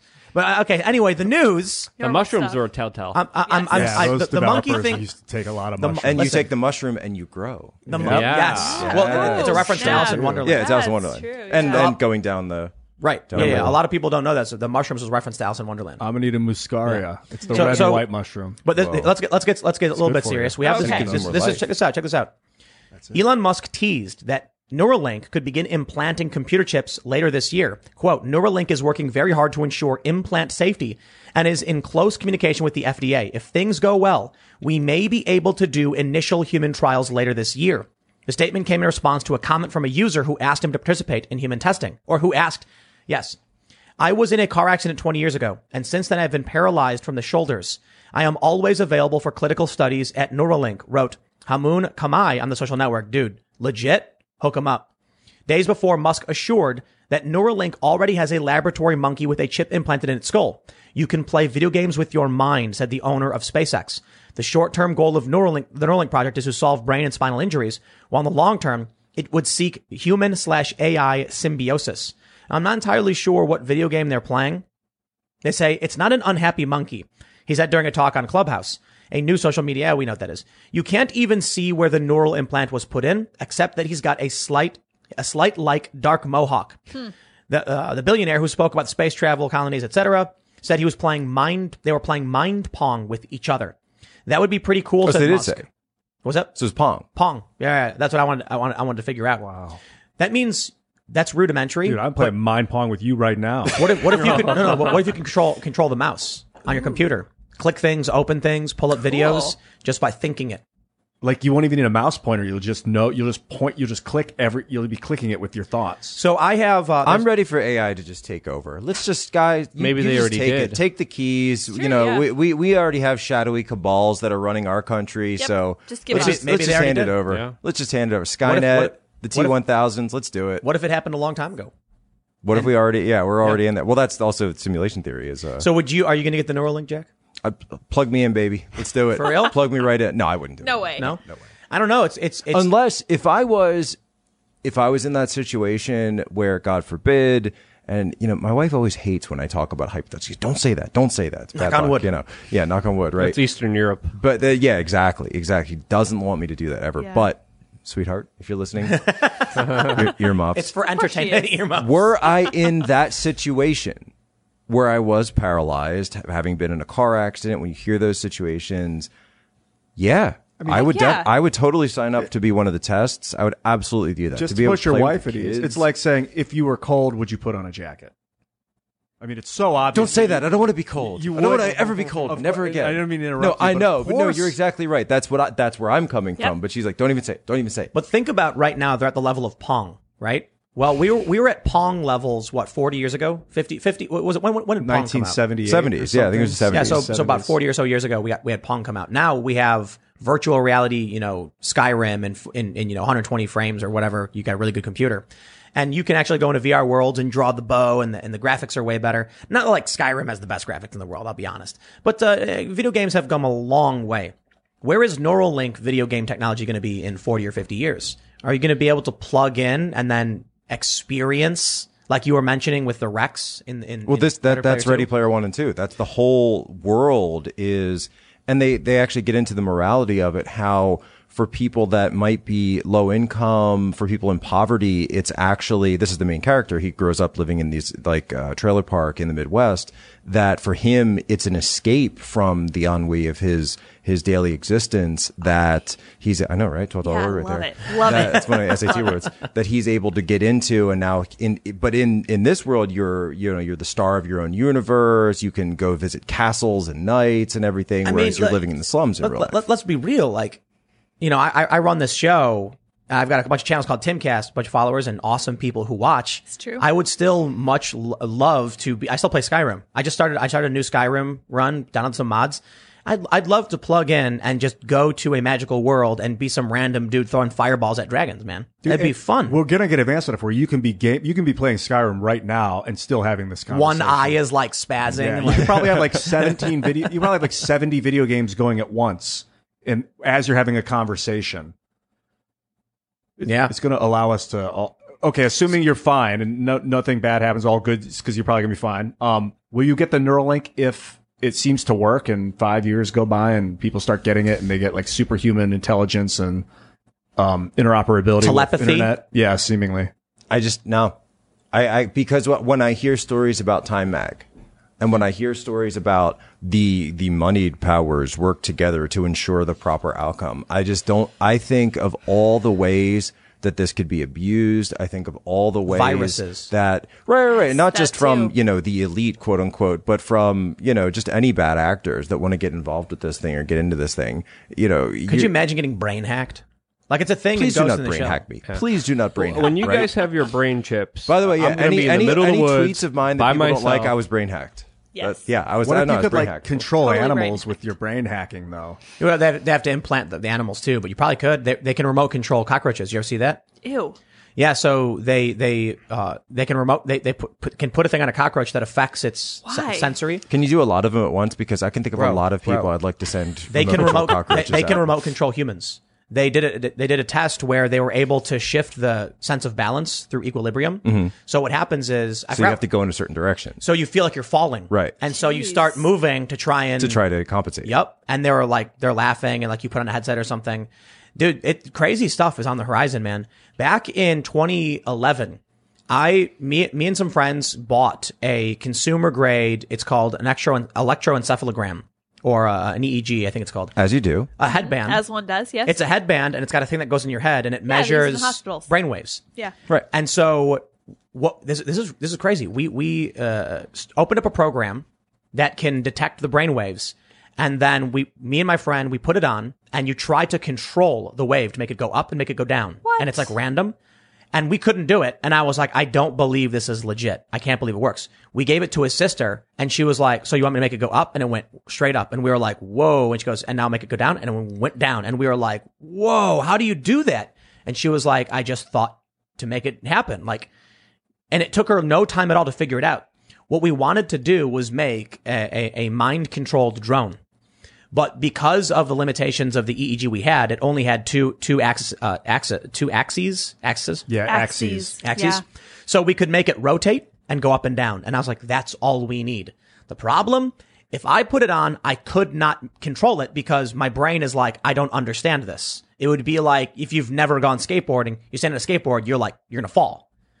So if we could actually get to the point, the technology is still easily available. If not, it's been dramatically upgraded in the past 10 years. But we theoretically had the tech because all you had to do was write a simple code to synchronize their existing consumer technology showing the wave going up and down with the function of increasing and decreasing power to the drone's rotors. And that was not through an implant. You just had to put it on like a headband and you could make that happen and then control a drone. You could theoretically think like the plan was this. It's all possible. You would think to go up or down, it could go up and down, and then you would think to spin, and it would spin in one direction. So then you could like aim it and then come down and then go up and then rotate Kind of again. like moving your body around. Like you think that your hands, like that's It's- how we it's- move our it's- bodies. It's a thought process. Right. It's the weird thing is though, we can feel ourselves when we move stuff. And when you grab something, you can feel its interaction with your muscles. Like let's say you're holding a bat or a sword. It feels like an extension of you because it all of the senses in your arm, it's shifting the weight. It's putting pressure on this point of this muscle's tightening and you can feel the weight and control it. And in fact, humans do this with cars. I was reading a What's study. it called? That's muscle memory. What you're talking about. That once you've done it enough times, you don't think about it anymore. But what I'm trying to say is there's something different where humans, when they use tools, it becomes an extension of their body in the mind. The mind actually says, I understand this is here and how long it is. The same thing is true with cars. That's why I don't know if this is true for everybody, but I was reading when you're driving a car, you have no problem drinking. When you're a passenger in a car, you're like, spilling and it's like hitting you because you don't know what's going to happen. You have no control of the tool. Same with hitting the brakes and stuff. Right. Now think about this. That's why you get car sick when you're a passenger and not you're driving. Exactly. One of the challenges of controlling a drone with your mind is that you can't feel anything about it. It's all visual. So you're looking at it, and in order to make it do the right thing, you have to see it do it. You don't feel it. Like, I can feel myself pick something up. I don't need to see it. My brain instantly understands, and it knows the weight, knows balance, everything. The drone, I have no idea. I could not be looking at it. I had no idea what's going on. So it's much more difficult. I digress, however. The Neuralink technology is, I think a lot of people look at that and assume we have to have implants in order to have this kind of tech. No, we could drive a car with a headband. You theoretically get to a point where we have multiple nodes and you just put a hat on. Or a tattoo. Well, I'm saying nothing implantable. Yeah, I'm you saying could have a tattoo literally on your like neck. a wearable. And then it just can, a wearable on your head. A tattoo is permanent. I'm Your talking graphene about tattoo. It doesn't have to be permanent. But I'm saying you wouldn't need that. You'd get in your car, you'd sit down, and then there would just be a thing. You just put it on your head, and then you go, you drive. Why get the Neuralink? And it would give you the sensory perception of the drone. Like, it would be able to feed into your brain what the drone's experiencing. These so far are read only.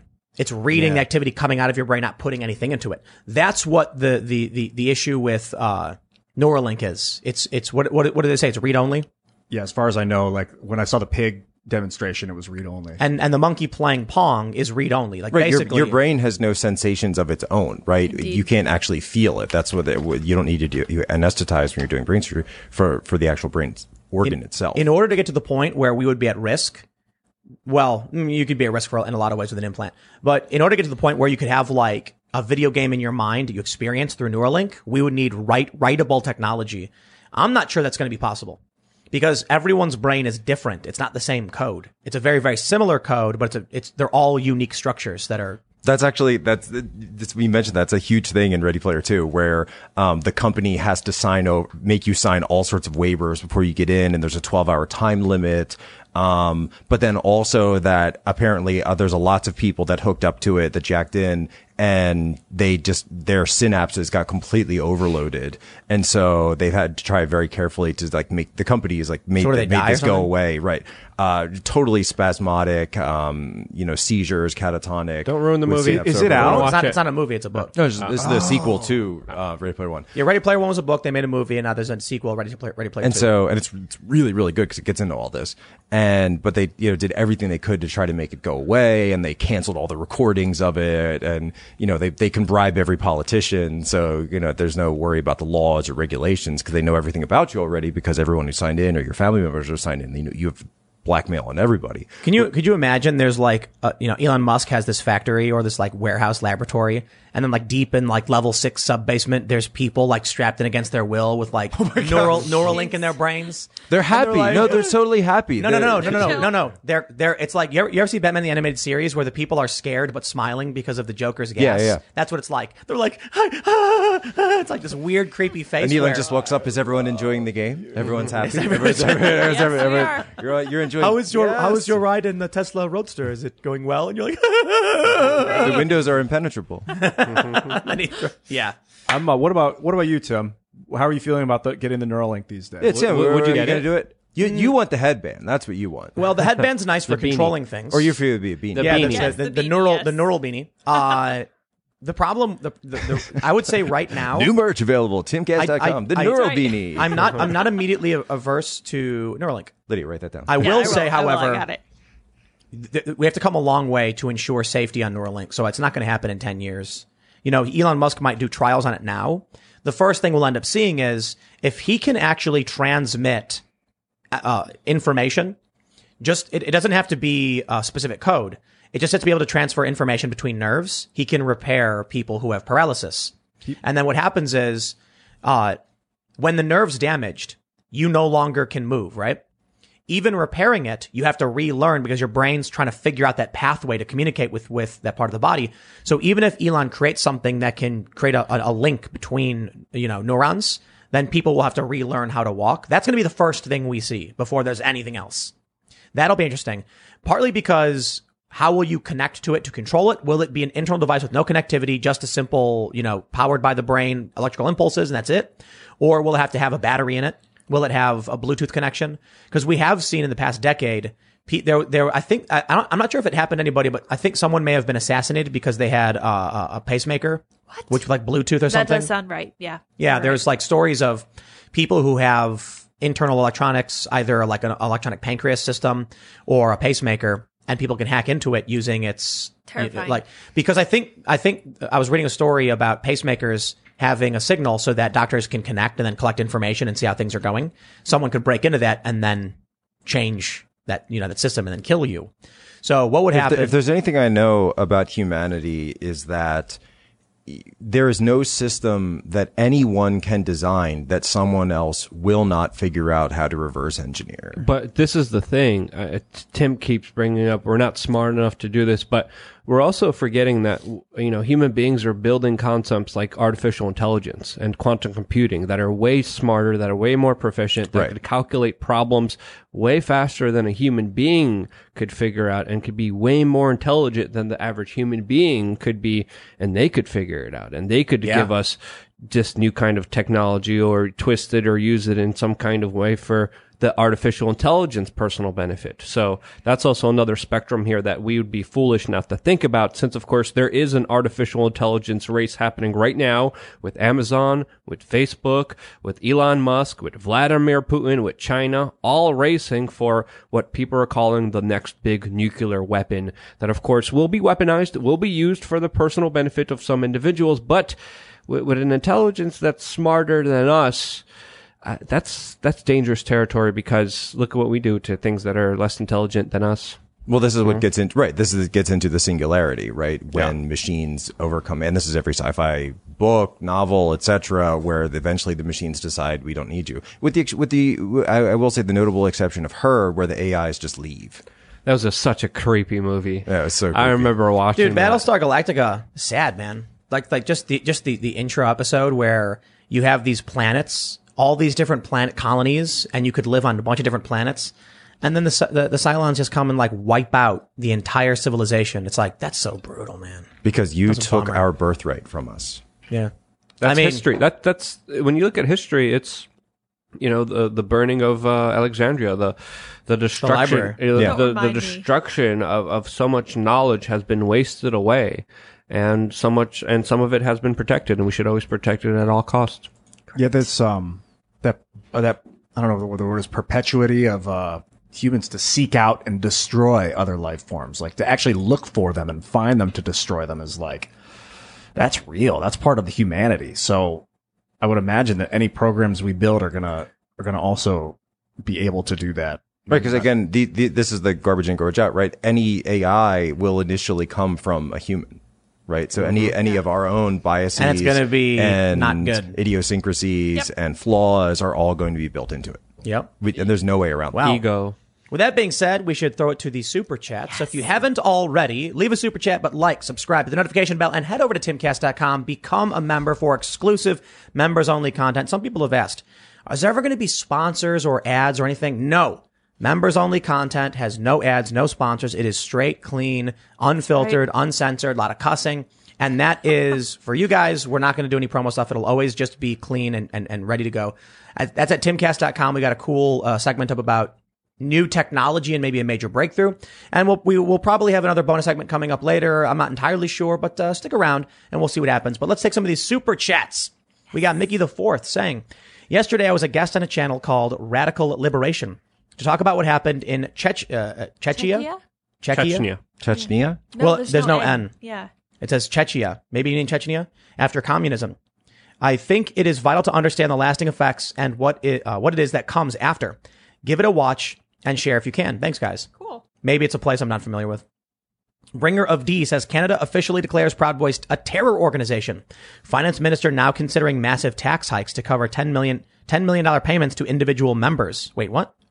Huh. To individual members of the ministry or of the Proud Boys? Oh, he says JK. Oh, I get there it. We There's go. the joke. All right. Jose Diaz says, Tim, how long until the U.S. starts looking like so many dystopian movies? Because so far, to me, it's looking like V for Vendetta without V. How long until? What do you mean? To go back a year? Like, we've been locked down for a year.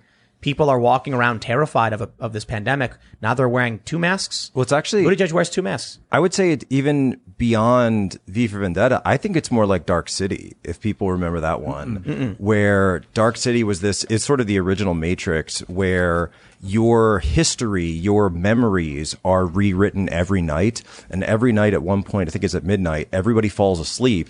And then the ancients run out, rewire your memories, reform the city. They actually change the streets. You could be rich one day and then you wake up and you're like, in a bathtub of like a slum, or you're in the bathtub, you're at the kitchen table in, a beater and you're yelling over some cheap dinner, but then you wake up and you're in a mansion, right?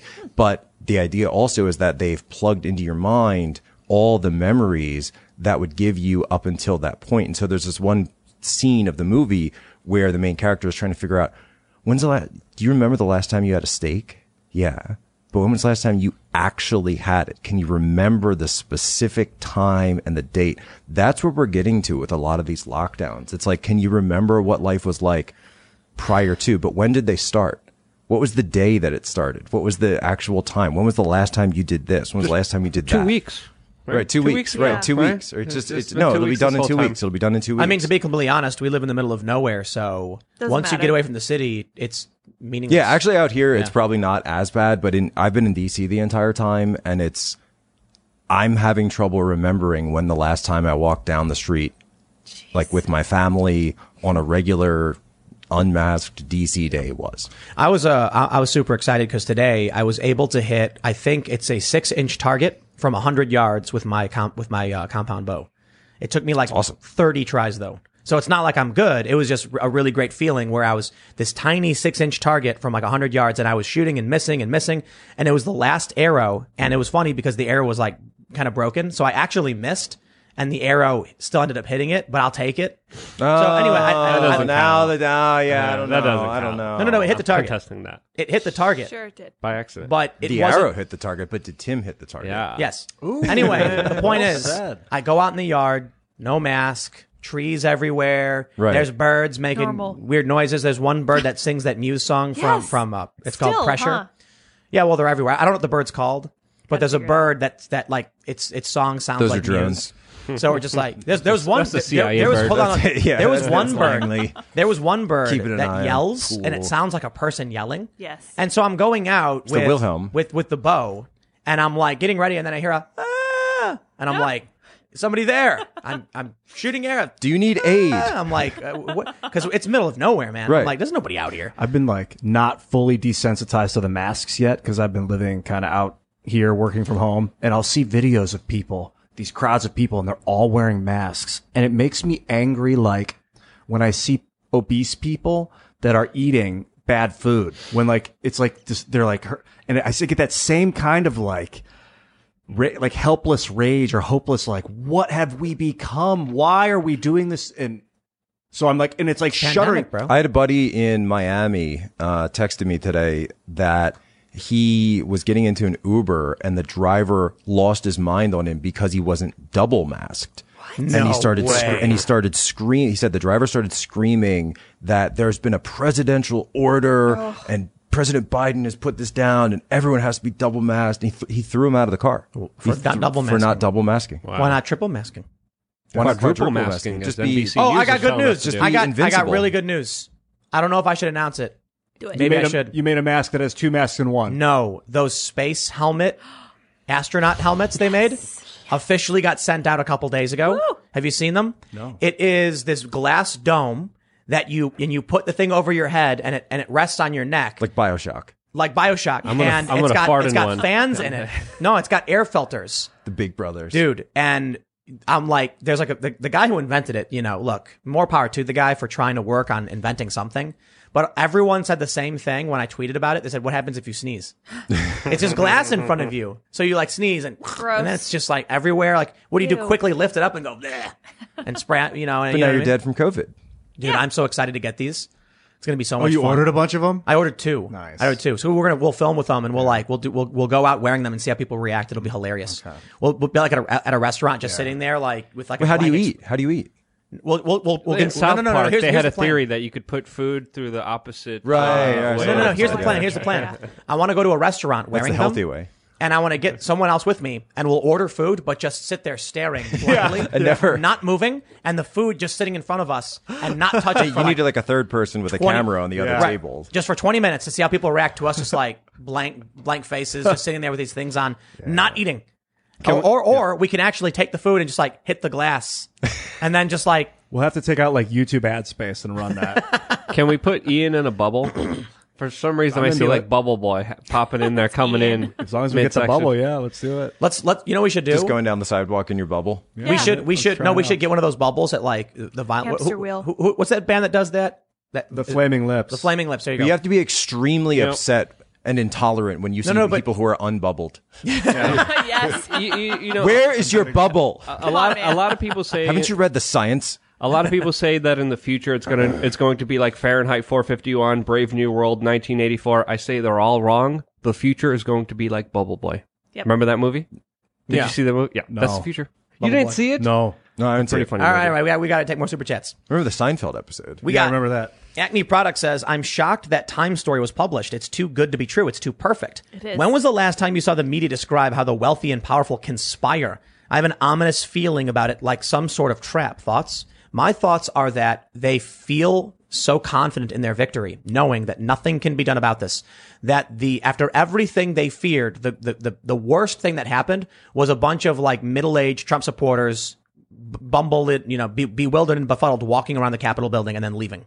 It's like That was it. Who will go after those people? All those they're court gonna- cases were thrown out. Like What- I think they feel confident. What people? All the people in the cabal that they're talking about. Like, Well, look. in their minds, who's coming after us? What you need to- Let's just make it known, and then we can just keep doing it over and over again. And this is the test. The story from the cabal is not about court cases. It's about how they changed the rules the year leading into the election, which is what I've been saying over and over But again. like anyone that would have What gone he's saying is after there's them, no check. Right? There's no Yeah. check on any Right. of this. So course. why not take Correct. credit for it now? well, so Remember, this didn't run until 2 weeks after the inauguration. Yep. There's no possible check. It's a test. they're really testing us. This No, is I it. think- they're testing the world right now.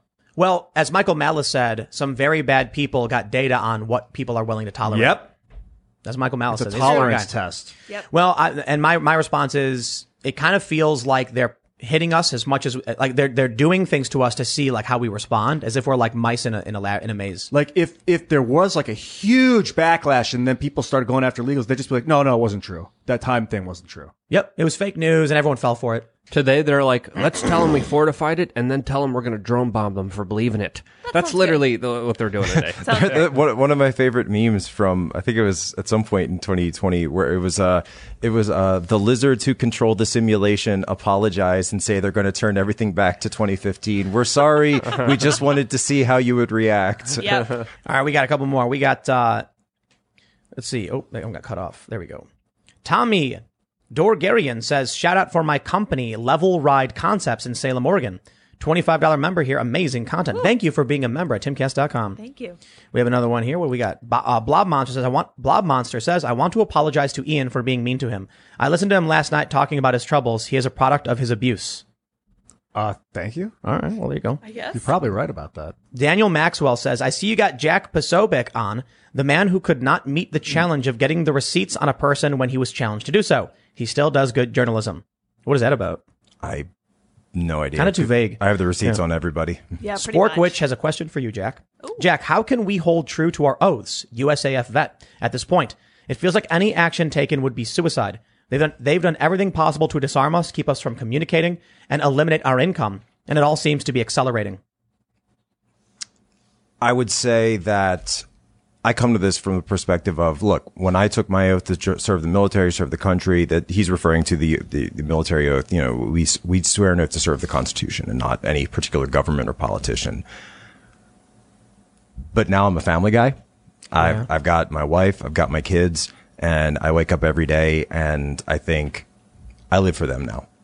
That I live to make sure that they're going to be okay and that they're going to be set up for success going forward. And my time is starting to end. My time, I mean, I'm not an old guy or anything, but How old are you? you see that I'm 36. Huh. So you see that, but you see that you're your children will eventually, kind of. But take look, your place. you've got over 1 million Twitter followers. You put out information, people follow that. You know what I mean? Like you're doing something that's having a serious impact. Right. And people need to understand that if you really want to, right, going back though, he was asking me a personal question, so I was answering it in a personal way. But as far as the actual turning back the system, this is a 30-year project. It took a very long time for things to get this bad. And I hope people understand that you can't have, you're not just going to find one esoteric law and walk it into a courtroom somewhere and get one judge. It's not going to be like that, folks. It's going to be a long slog. We're going to chip away at all of this corruption.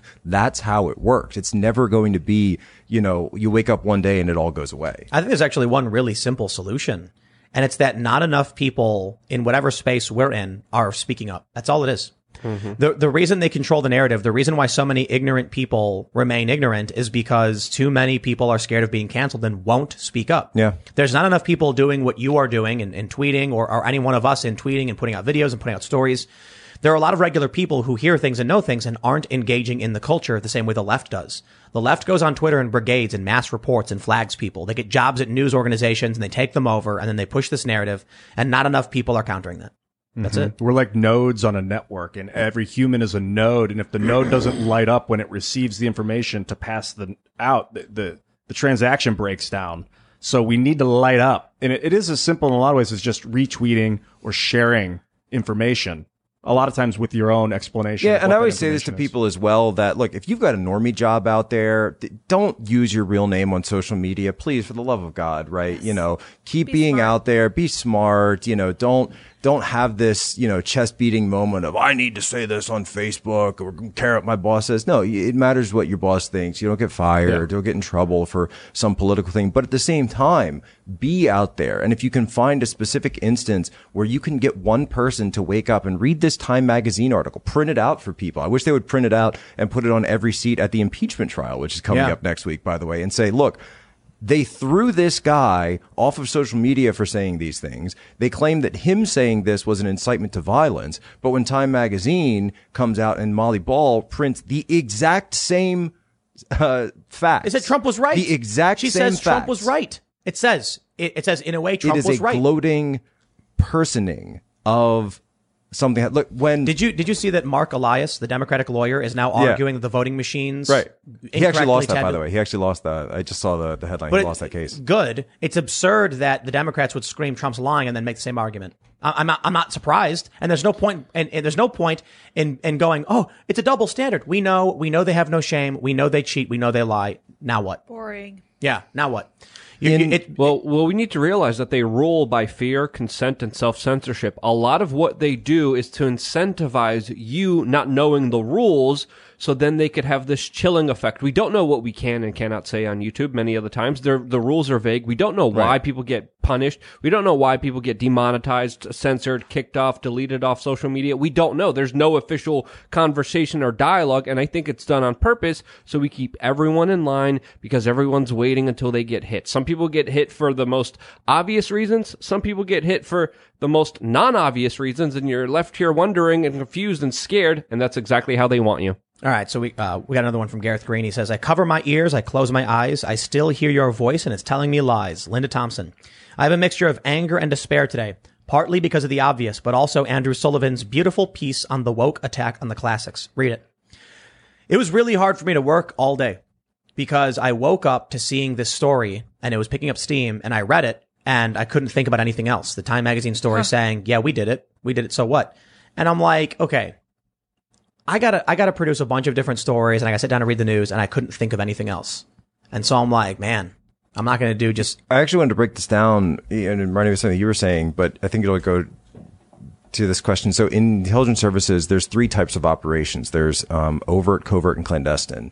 And people get covert and clandestine confused a lot. They use them interchangeably, but they're not actually interchangeable. So overt operations, everybody knows what that is. That's, we invaded somewhere and here they are and they're walking on the street and they're invading.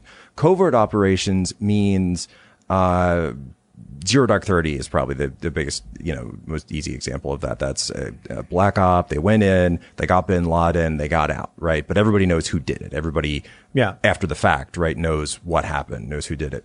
a clandestine operation, and this is where CIA and predominantly operates, this is where an operation takes place, a change is made somewhere in the world, and yet no knowledge of the operation exists. You don't even know that an operation took place, and they measure success by getting in, getting out, and nobody knows that an operation ever happened, right? So that, when I read the Time magazine piece, I said, oh, this was a clandestine op that they're now coming forward on. So they're now coming forward to claim credit, to say, and different people that I worked with used to take pride in that. They used to say, for the deed, not the glory.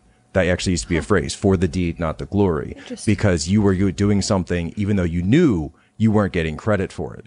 For these folks, they want the glory. Remember when Biden said he had the largest voter fraud organization in history or whatever? Mm-hmm. Not Freudian. They said in the Time magazine piece that they recruited armies of poll workers. One thing you actually didn't mention yet, towards the end of that Time magazine piece, they point out that towards the end of election day, they decided to not, and I'm paraphrasing, they decided to not send activists into the streets. And people were asking, why didn't anything happen after November 3rd? Because we decided not to send the signal to our activists to not go out and march. So are they talking about like the Antifa? left wing, Antifa, BLM groups that, people always kind of suspect sort of pop up and are switched on and off at certain times? That are you actually admitting that you do control those groups and the timing of when and where they commit their actions? Yeah. Speaking of, have there been many Antifa and Black Lives Matter riots relative to what was before January 5th? Yes. Portland, Seattle for the main part, but that's about it. What would have happened if Trump would have won? What kind of protest would have happened then? Well, I think that what they're actually saying in the Time magazine piece, if the inverse of what they're saying is, had Trump had a greater turnout, then they would have activated these marchers, these militants, these activists to go out into the streets and, to use the vernacular, incited people going out and contesting the election. Let's read some more super chats here. To protect democracy. I want to be very clear. To protect democracy. To fortify like a multivitamin. That's right. We have Mr. Hunt here, Mike, says Russia hoax doesn't lead to violence, but questioning the integrity of the election does. We absolutely 100% live in a fascist state now. Those that claim to have been fighting against it were fighting for it. That's a fact. Like I called out some of these people earlier today. The people who are cheering on Antifa destroying small businesses and attacking regular Americans, and then cheering on the military coming in and occupying D.C. It's like, okay, if you're cheering for the destruction of the working class and then supporting the establishment machine, sending the military to D.C., like, you're in favor of the authority, dude. Like, what do you think's going on? The Berlin Wall for the entire... I'm sorry. The anti-fascist protection rampart. I was going to say it. Yeah, I was going to say, yeah, for the... I get into this and doing an Antifa book, little plug, pretty soon here, but that for the entirety of its history was known in official documentation as the anti-fascist rampart of East Germany. Oh, okay. That was your point. That was my point. I thought you were going to be talking about the Berlin Wall, but I wanted you to call its official name. Right. The anti-fascist protection rampart. So anti-fascism actually became sort of the state religion of East Germany, and that they sort of morphed everything that the Third Reich did into West Germany. And then in their telling, the United States and the UK and Canada were supportive of this continuation of fascism, that they were just a different type of fascism. They were capitalist social fascism. This gets into the actual rise of Antifa and the Communist Party in Weimar Germany. They just never stopped actually saying those beliefs, right? This all goes back. So anti-fascism from its start was not actually about being anti-fascist. It's anarcho-communist. Right. All right, we got one for you, Jack. This one's a serious question from David Bowies. I'm not going to read the full name. He says, for Agent Poso, I said that foreign terror org that Antifa was training with YPG were CIA assets and guarded our military installations. You blocked me on Twitter. Can you please unblock me or educate me why I'm wrong? Perhaps I would have to go back and look at the context of maybe it looked like you were coming back at me, for something like that. I'd obviously look at the exact interaction, but it is truthful that YPG, this was an organization, a Kurdish militant organization that did have U.S. support at one point, were also on the other side, turning around and financing, funding, and training Antifa, who had come over from Western Germany and North America to participate in their operations. And one of them, this guy, Daniel Allen Turner, was just arrested in Florida for planning an attack on the Florida Capitol on Inauguration Day 2021. He states that, we still need to investigate this. He states that he was part of the militant, the armed guards up at Chaz in Seattle during the summer of 2020.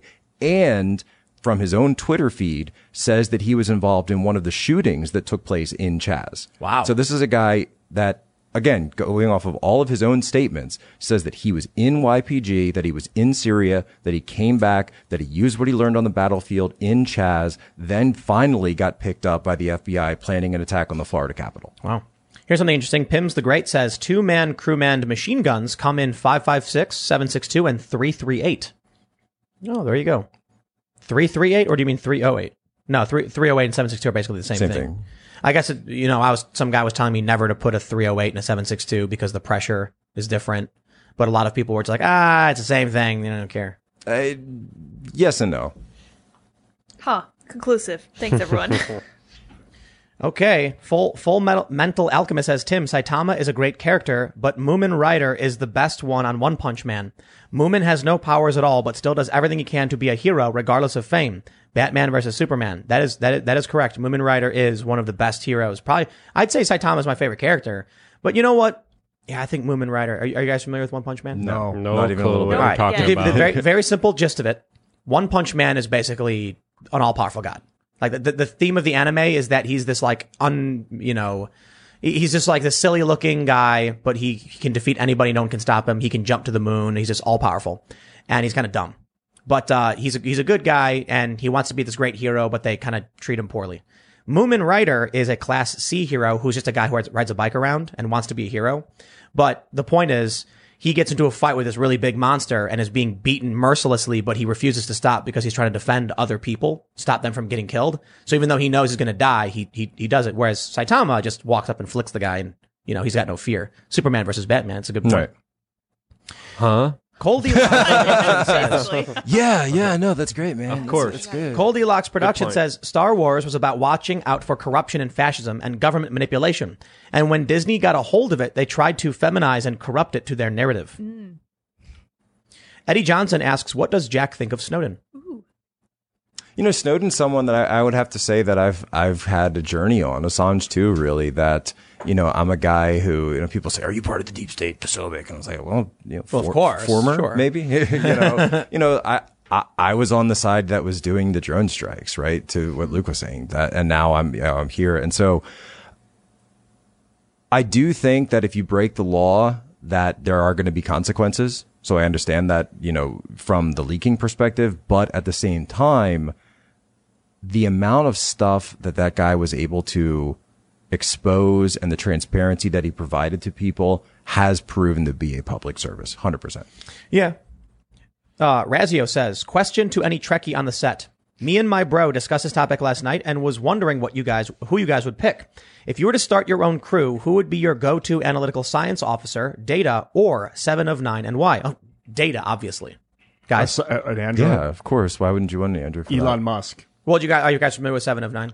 Oh, of the 3, Data. No, Data or 7. Seven of 9 is one Is person. that the girl with the... She's the Borg. Former Borg. Yeah, former Borg. Data hands down. Who's the other one? Spock? No, Data or 7 of 9. I'm still confused. So here's the most important thing. If you guys have seen the episode where in the Next Generation they get trapped in the Tychon's Rift, you guys know this one? seen them all. Of course you know this. Yeah. And there's on the other side of the rift, because the crew is trapped. They're being bombarded, and they don't realize this, with telepathic rays preventing REM sleep. Right. So over time, they're slowly going insane. Oh. And as they they go to sleep, but they don't actually get dreams and REM cycles. Data. They start Exception breaking Data. down. But Data is unaffected. So because of Data, they end up surviving for the most part. And because of Troy, who is partially telepathic and could translate inner dreams, the message, they released the hydrogen, which interacted with the fictitious Star Trek element of calendenium, which caused the explosion, wiping out the rift, which they then ripped through. I know a lot about Star Trek. So Yeah, wow. you chose Wow. you chose an artificial intelligence. Data. Yes, I think there's something. Well, to because he's a safety net, you know. Creating AI, AI can be a Anti-fragile. safety net. It just needs to be free software so we can watch it write its own code. Anti-fragile. Yeah, it was cool though. I like at the end when like everyone's basically on the verge of dying because they're losing their minds. Data's totally fine, and then he orders the captain to bed. I love he's like Data. as my last order as acting captain is to order you to bed, sir. And Picard's like, oh, thank you, Data, and then he goes to bed. 25th Amendment. Yeah, 25th Amendment. You know they really brought that up because of Kamala, right? Which one? Sure, Seems yeah. like it. The The, 25th. the reason that everybody isn't talking about the 20, this is so obvious, by the way. It's fine. The reason that they've been seeding this narrative that even in the last weeks of the Trump administration, that they were talking about, 25th Amendment, we're going to do the 25th Amendment, doing Pence. The 25th Amendment is not about if you don't like somebody, you want to get rid of, that's impeachment, right? And Right. he is being impeached right now. The 25th Amendment is about mental capacity, mental capability. And the idea is supposed to be that, you know, if you have some medical condition and you're not, deceased, you're still alive, but you can't function, right? Then Like if we had a president who thought the movies, what was that movie with the war games? Oh, Reagan's thing, Yeah, if like we had a president who thought war games was a real thing. Right. Wasn't that Reagan? a lot of the this, 25th. a lot of these laws were written in after the Kennedy assassination, right? Because they were thinking of different permutations of what could happen. What if this? That's why we have so many lines out of the line of succession, so many degrees of this, and then this was also brought up as something of, well, what if he was just incapacitated, right? And so, but I think that the reason that they're talking about it is because they want to use it on Joe Biden at some point. I agree. Yeah, probably. Yep. Oh, of course, Yep. of course. Yep. Troy Dunham says, I've graduated from an Ian hater to an Ian fanboy. Ian, when did you get red pilled? 2004, I think. It's been a while. It was about like loose change. I think you actually worked on that, didn't you? Yeah. 2000. so yeah, that was back in the day. We have some Zeitgeist, that whole era of like internet video red pilling in the early days. Gareth Green's giving us a correction. He says Czechia was formerly known as the Czech Republic. Yes, thank and you. before that, part of Czechoslovakia, and before that, Bohemia and Moravia, part of the Austrian Empire. Couldn't place it. So I sorry. actually knew somebody who identified as Bohemian because their family emigrated from Bohemia Right. to the U.S. And so when I was like asking who they're like, oh yeah, where your parent, like what is your ethnicity? And they're like, well, we're from America, but we're all Bohemian. And I was like, oh. And then I'm like, where's that? And everyone's like, there's no such place. And I'm like, yeah, there was a long time ago, and the people who were there identified as Bohemian left and retained that as their heritage, even though it's totally different now. Well, Crazy, right? it's like that in for a lot of like Poles and Ukrainians that came over before Poland got their independence back. There was this. They would refer to their region as Ruthenia. Yeah, the Ruthenians. The Ruthenians, Interesting. right? Even though if you look today, that's not a province. It never even was like a really defined area.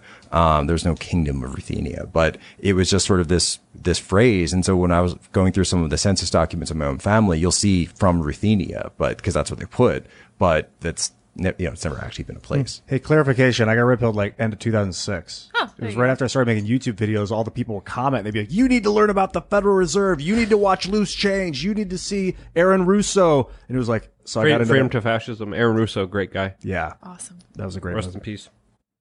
All right, let's see. We got a ton of super chats, but we'll try and read a little bit more. Drake D says 7.62 by 51 NATO and 50 BMG M2 machines are crew served or mounted. However, 338 Norma Mag is in the works to supplement 50 BMG M2 crew served weapons. 338 NM is also significantly lighter per round. And is that good thing or bad thing? Because I mean, 50 BMG, those are building destroyers. You mow a building down and just, you know what I mean? Have you seen how big those things are, Ian? Oh yeah, I was when watching Luke came you guys in and load he the belt. Yeah, when Luke came in with the belt. How do you get this thing out? Imagine imagine the optics So bad. of a military occupation with crew served weapons Jeez. in our nation's capital, but then people being told, hey, this is for your Yeah. own good. And these are the same people that want to ban your guns with HR 127. I looked into it yesterday. There's so much more So stuff that we bad. didn't cover. Yeah. If you have a 50 BMG like piece of ammunition, minimum 10 years in jail. Yeah. So that's nuts. Eduardo Salinas says, Tim, I asked about the game of Skate last time. You have the crazy flat ground, but I got them Switch. Let's do it. Love the show, man. Oh, you think I don't got Switch, bro? I can nollie hard flip, late flip. Okay. I can nollie hard flip, late 180. I can switch hard flip, late 180 and switch hard flip, late flip. Bring it on, brother. You ain't got game. All right. I got Switch. I can do basically everything Switch. No joke. You got a mouth, son. You think you come in here and bring that skate smack talk. All right, calm down. But I'm almost 35. I don't skate as hard as I used to, but you know, I definitely I'm focusing more on mini ramp because I didn't skate mini. I skated a bit when I was younger. Now I'm having a lot more fun skating mini. It's good fun. I got a 6-foot half pipe. It's great. Let's see. Publius the Good says, so you are saying that you are fully aware the DNC committed a coup and actually overthrew the U.S. government against the will of the people.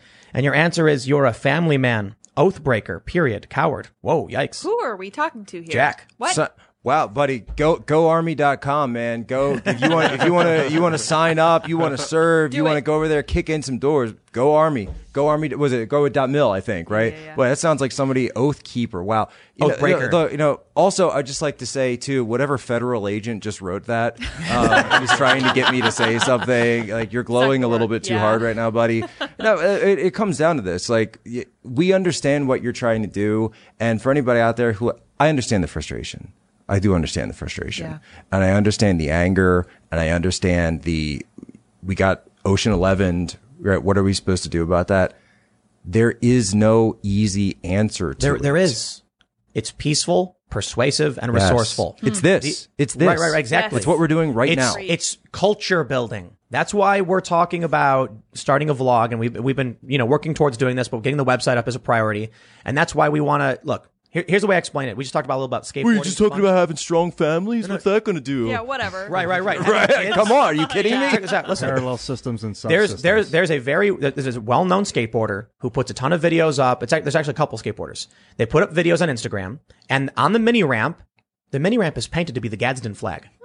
And so I've watched these videos of some of the best mini ramp skating I've ever seen from these people, and I laugh and I'm like, yeah, Gadsden mini ramp. Subliminal. What do you think happens when a 14-year-old kid sees this pro doing an amazing trick, and they think that's so cool, and they see the Gadsden flag? Then they go to school and the teacher says, "This is white supremacy." They go, "What? No way, dude. My favorite skateboarders do the same thing. They're not racist." Exactly. You're lying to me. Exactly. That's the culture building stuff I'm talking about. Speaking up, being proud of what you believe.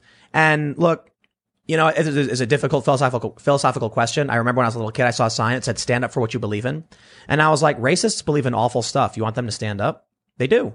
Okay, well, I'll stand up to oppose that. So literally, whatever you believe, if you really believe it, you'll stand by it. Which used to be the standard, Right. by the way. Which used to be the standard, that if, the answer to bad speech was more speech. Good speech. Right. Was it right? Better speech. That you add speech to that, and then people can decide on their own what is better, right? This is why these issues that we talk about today, and actually you were talking earlier about the 90s conservatives versus like millennial conservatives, and theweek.com just did a big piece on they called it barstool conservatism, where, it's not the conservatism of the 1990s anymore. It's not Jerry Falwell. That there's culture wars, but they're not on the same lines. It's a different, from a military perspective, a different delta than where you would be having those battlegrounds before. It is about speech codes. It's about political correctness going crazy, and how it's getting into our corporate culture. It's in our schools, et cetera, et cetera. All right, we'll take just a couple more here. Amber Emily says Captain Archer or Cisco.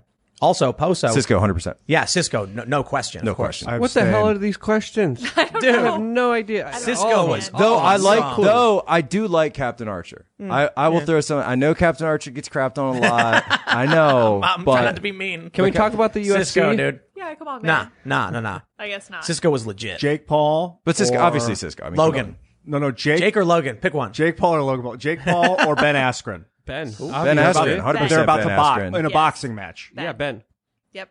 You heard it here first. 100%. Well, I'm gonna go with Ben Askren, even though he doesn't follow me on Twitter. And yes, that is how I judge. There was one more part of this question that said, also Poso, where is the most patriotic place to get an MBA internship? Ooh.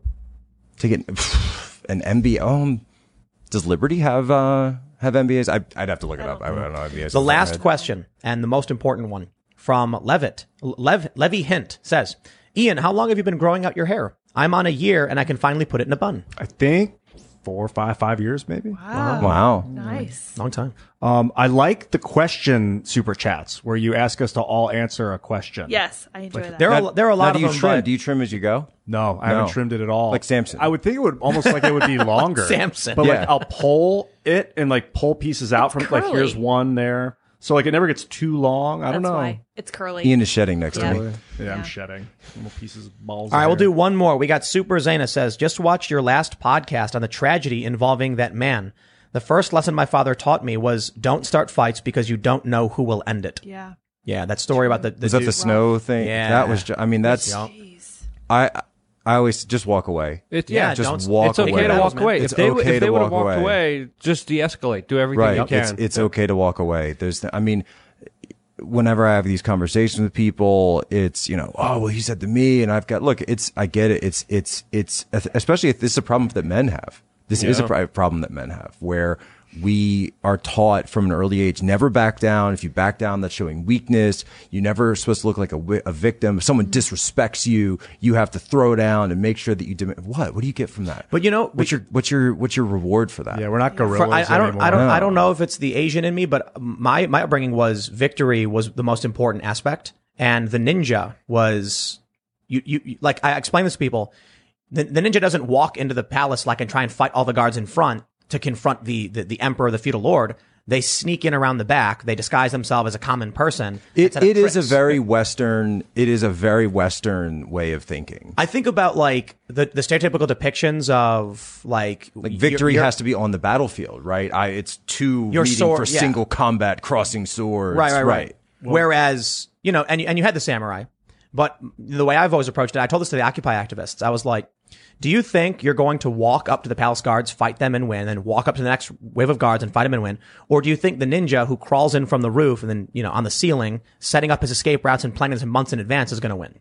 You have to be strategic about it. That means I've never experienced a loss of pride from purposefully choosing to walk away from conflict or a fight or some kind of battle. When I had that Lincoln statue altercation over the summer where the Antifa guy got right in my face, there were a lot of people who said, Jack, why didn't you swing on him? Right? He was clearly in your space. He was, like smacking me. At one point, they tried to push me down. Why not just take a swing at him? Why not just take him out like that? Because again, strategically thinking ahead, I know how that's going to look. Right. And this is a guy who's smaller than me. That's their plan. They want me to do that. Yup. And there is more strength and there is more power in the victory of saying, I'm going to keep my hands by my side. And no matter what you say to me, no matter what you do to me, I am not going to react. That photo was the legit victory. So for those that aren't familiar, there's a photo of Jack. Thank you. Standing in front of this Antifa guy who's all angry, and you just Historical. look stern. That's it. You look like I'm just not like you. Standing It's background. stern. You're not Yeah. angry. I was doing the prayer to St. Michael in my head. There you go. Yeah. So I had a similar situation in Boston where a guy got in my face, and I just was like, "All right, tighten the abs, clench the jaws, like bring it on, buddy. I'm not going to swing on you. I don't know what you're doing." Yeah, exactly right. And there's strength in that. There's strength in that, knowing that if I need to defend myself, yeah, okay, sure, I will. But if you're just doing this, why? I do magic. Like I'll think it's calm. You just think it instead of say it. The And then photograph. they pause for a moment, and then you can do whatever you want. It's all about information war, right? And that's why I said the photograph was the victory. They wanted you to hit a guy who was smaller than you and say Jack Posobiec showed up and started attacking. Right, then people who are weaker CNN, than Jake him. Tapper be out there. Conservative reporter for One American News, Jack Posobiec, Attacked has a man. attacked an anti-racist protester Yep. in front of the Lincoln statue. And then you have Cuomo back, this guy's smaller than him? What's he doing? Hey, pick on me, huh? Come on. And then, Cuomo would like raise his arms or Right. whatever. That's what they wanted. Instead, they looked pathetic and weak, going like, at you, who was just like, I'm cool as a cucumber, bro. Come at me, bro. Right on. Okay, ladies and gentlemen, go to timcast.com, become a member for exclusive members only content. Maybe we're going out to the range on Sunday, and so we didn't get a whole lot of footage last time. Maybe we'll do more. There's business involved. I That's got why. some So footage. Lou got some footage. Yeah. There's Yeah, some good fun stuff. stuff with the 50 BMG breach loading, which was loud. It shut my camera off because I was standing to the left of Luke when he fired. My phone just turned off. So is that a Crazy. shockwave? Can we I final answer? And then I'm Shockwave, like, yeah, it's gonna be okay, shockwave. Tim, your turn. He's like, no, we I gotta was go. like, I'm we look not- at the time. Yeah, look at oh man, we're so late. But Look at the time, man. yeah. So anyway, we'll get some footage and we'll see what we do. But if you want to get exclusive members only content, we got a ton up right now. We got full bonus episodes about life after death, UFOs and stuff like that, and trafficking. Timcast.com, become a member, help us be that shield and safety net in the event. They try to take us down. Don't forget to follow me on Instagram, Twitter, mine's at Timcast. My other YouTube channels are youtube.com/Timcast, youtube.com/TimcastNews. This show is live Monday through Friday at 8 p.m. If you're listening on the podcast, to give us a shout out, give us a good review. And if you're not, check it out because it helps us out. And seriously, thanks everybody's becoming a member. Jack, do you want to shout anything out? You check us out, One American News, Twitter at Jack Posobiec. I will have my Antifa book coming in a couple of weeks now. It's called Antifa Inside the Black Bloc, My Stories. You can also go to antifamovie.com and check out the documentary we did, 60 Minutes, all about the history of Antifa, how they come from, and where they're going. One of the quick things I wanted to say during the super chats is just really quickly, don't let them take away your happiness and your peace. I want to thank MSNBC for inspiring me to bring back my old t-shirt. I think it was my first ever shirt that said, "Don't drone me, bro." That is now officially back. Yes. On thebestpoliticalshirts.com. It was during the Obama era where it was pretty much, created, and now it's still relevant. Full circle. Who would have thought? And, thebestpoliticalshirts.com. I release YouTube videos on the YouTube channel We Are Change. I'm an independent YouTube channel, still somehow existing, mainly because of you, and I want to thank you guys for watching and participating and being a part of the conversation on my channel. It means a lot to me. Thank you. We Are Change, thebestpoliticalshirts.com. That's right, I will look at that. personally say I love the material. I love the way it fits. It's very warm, very snug. I was pleasantly surprised.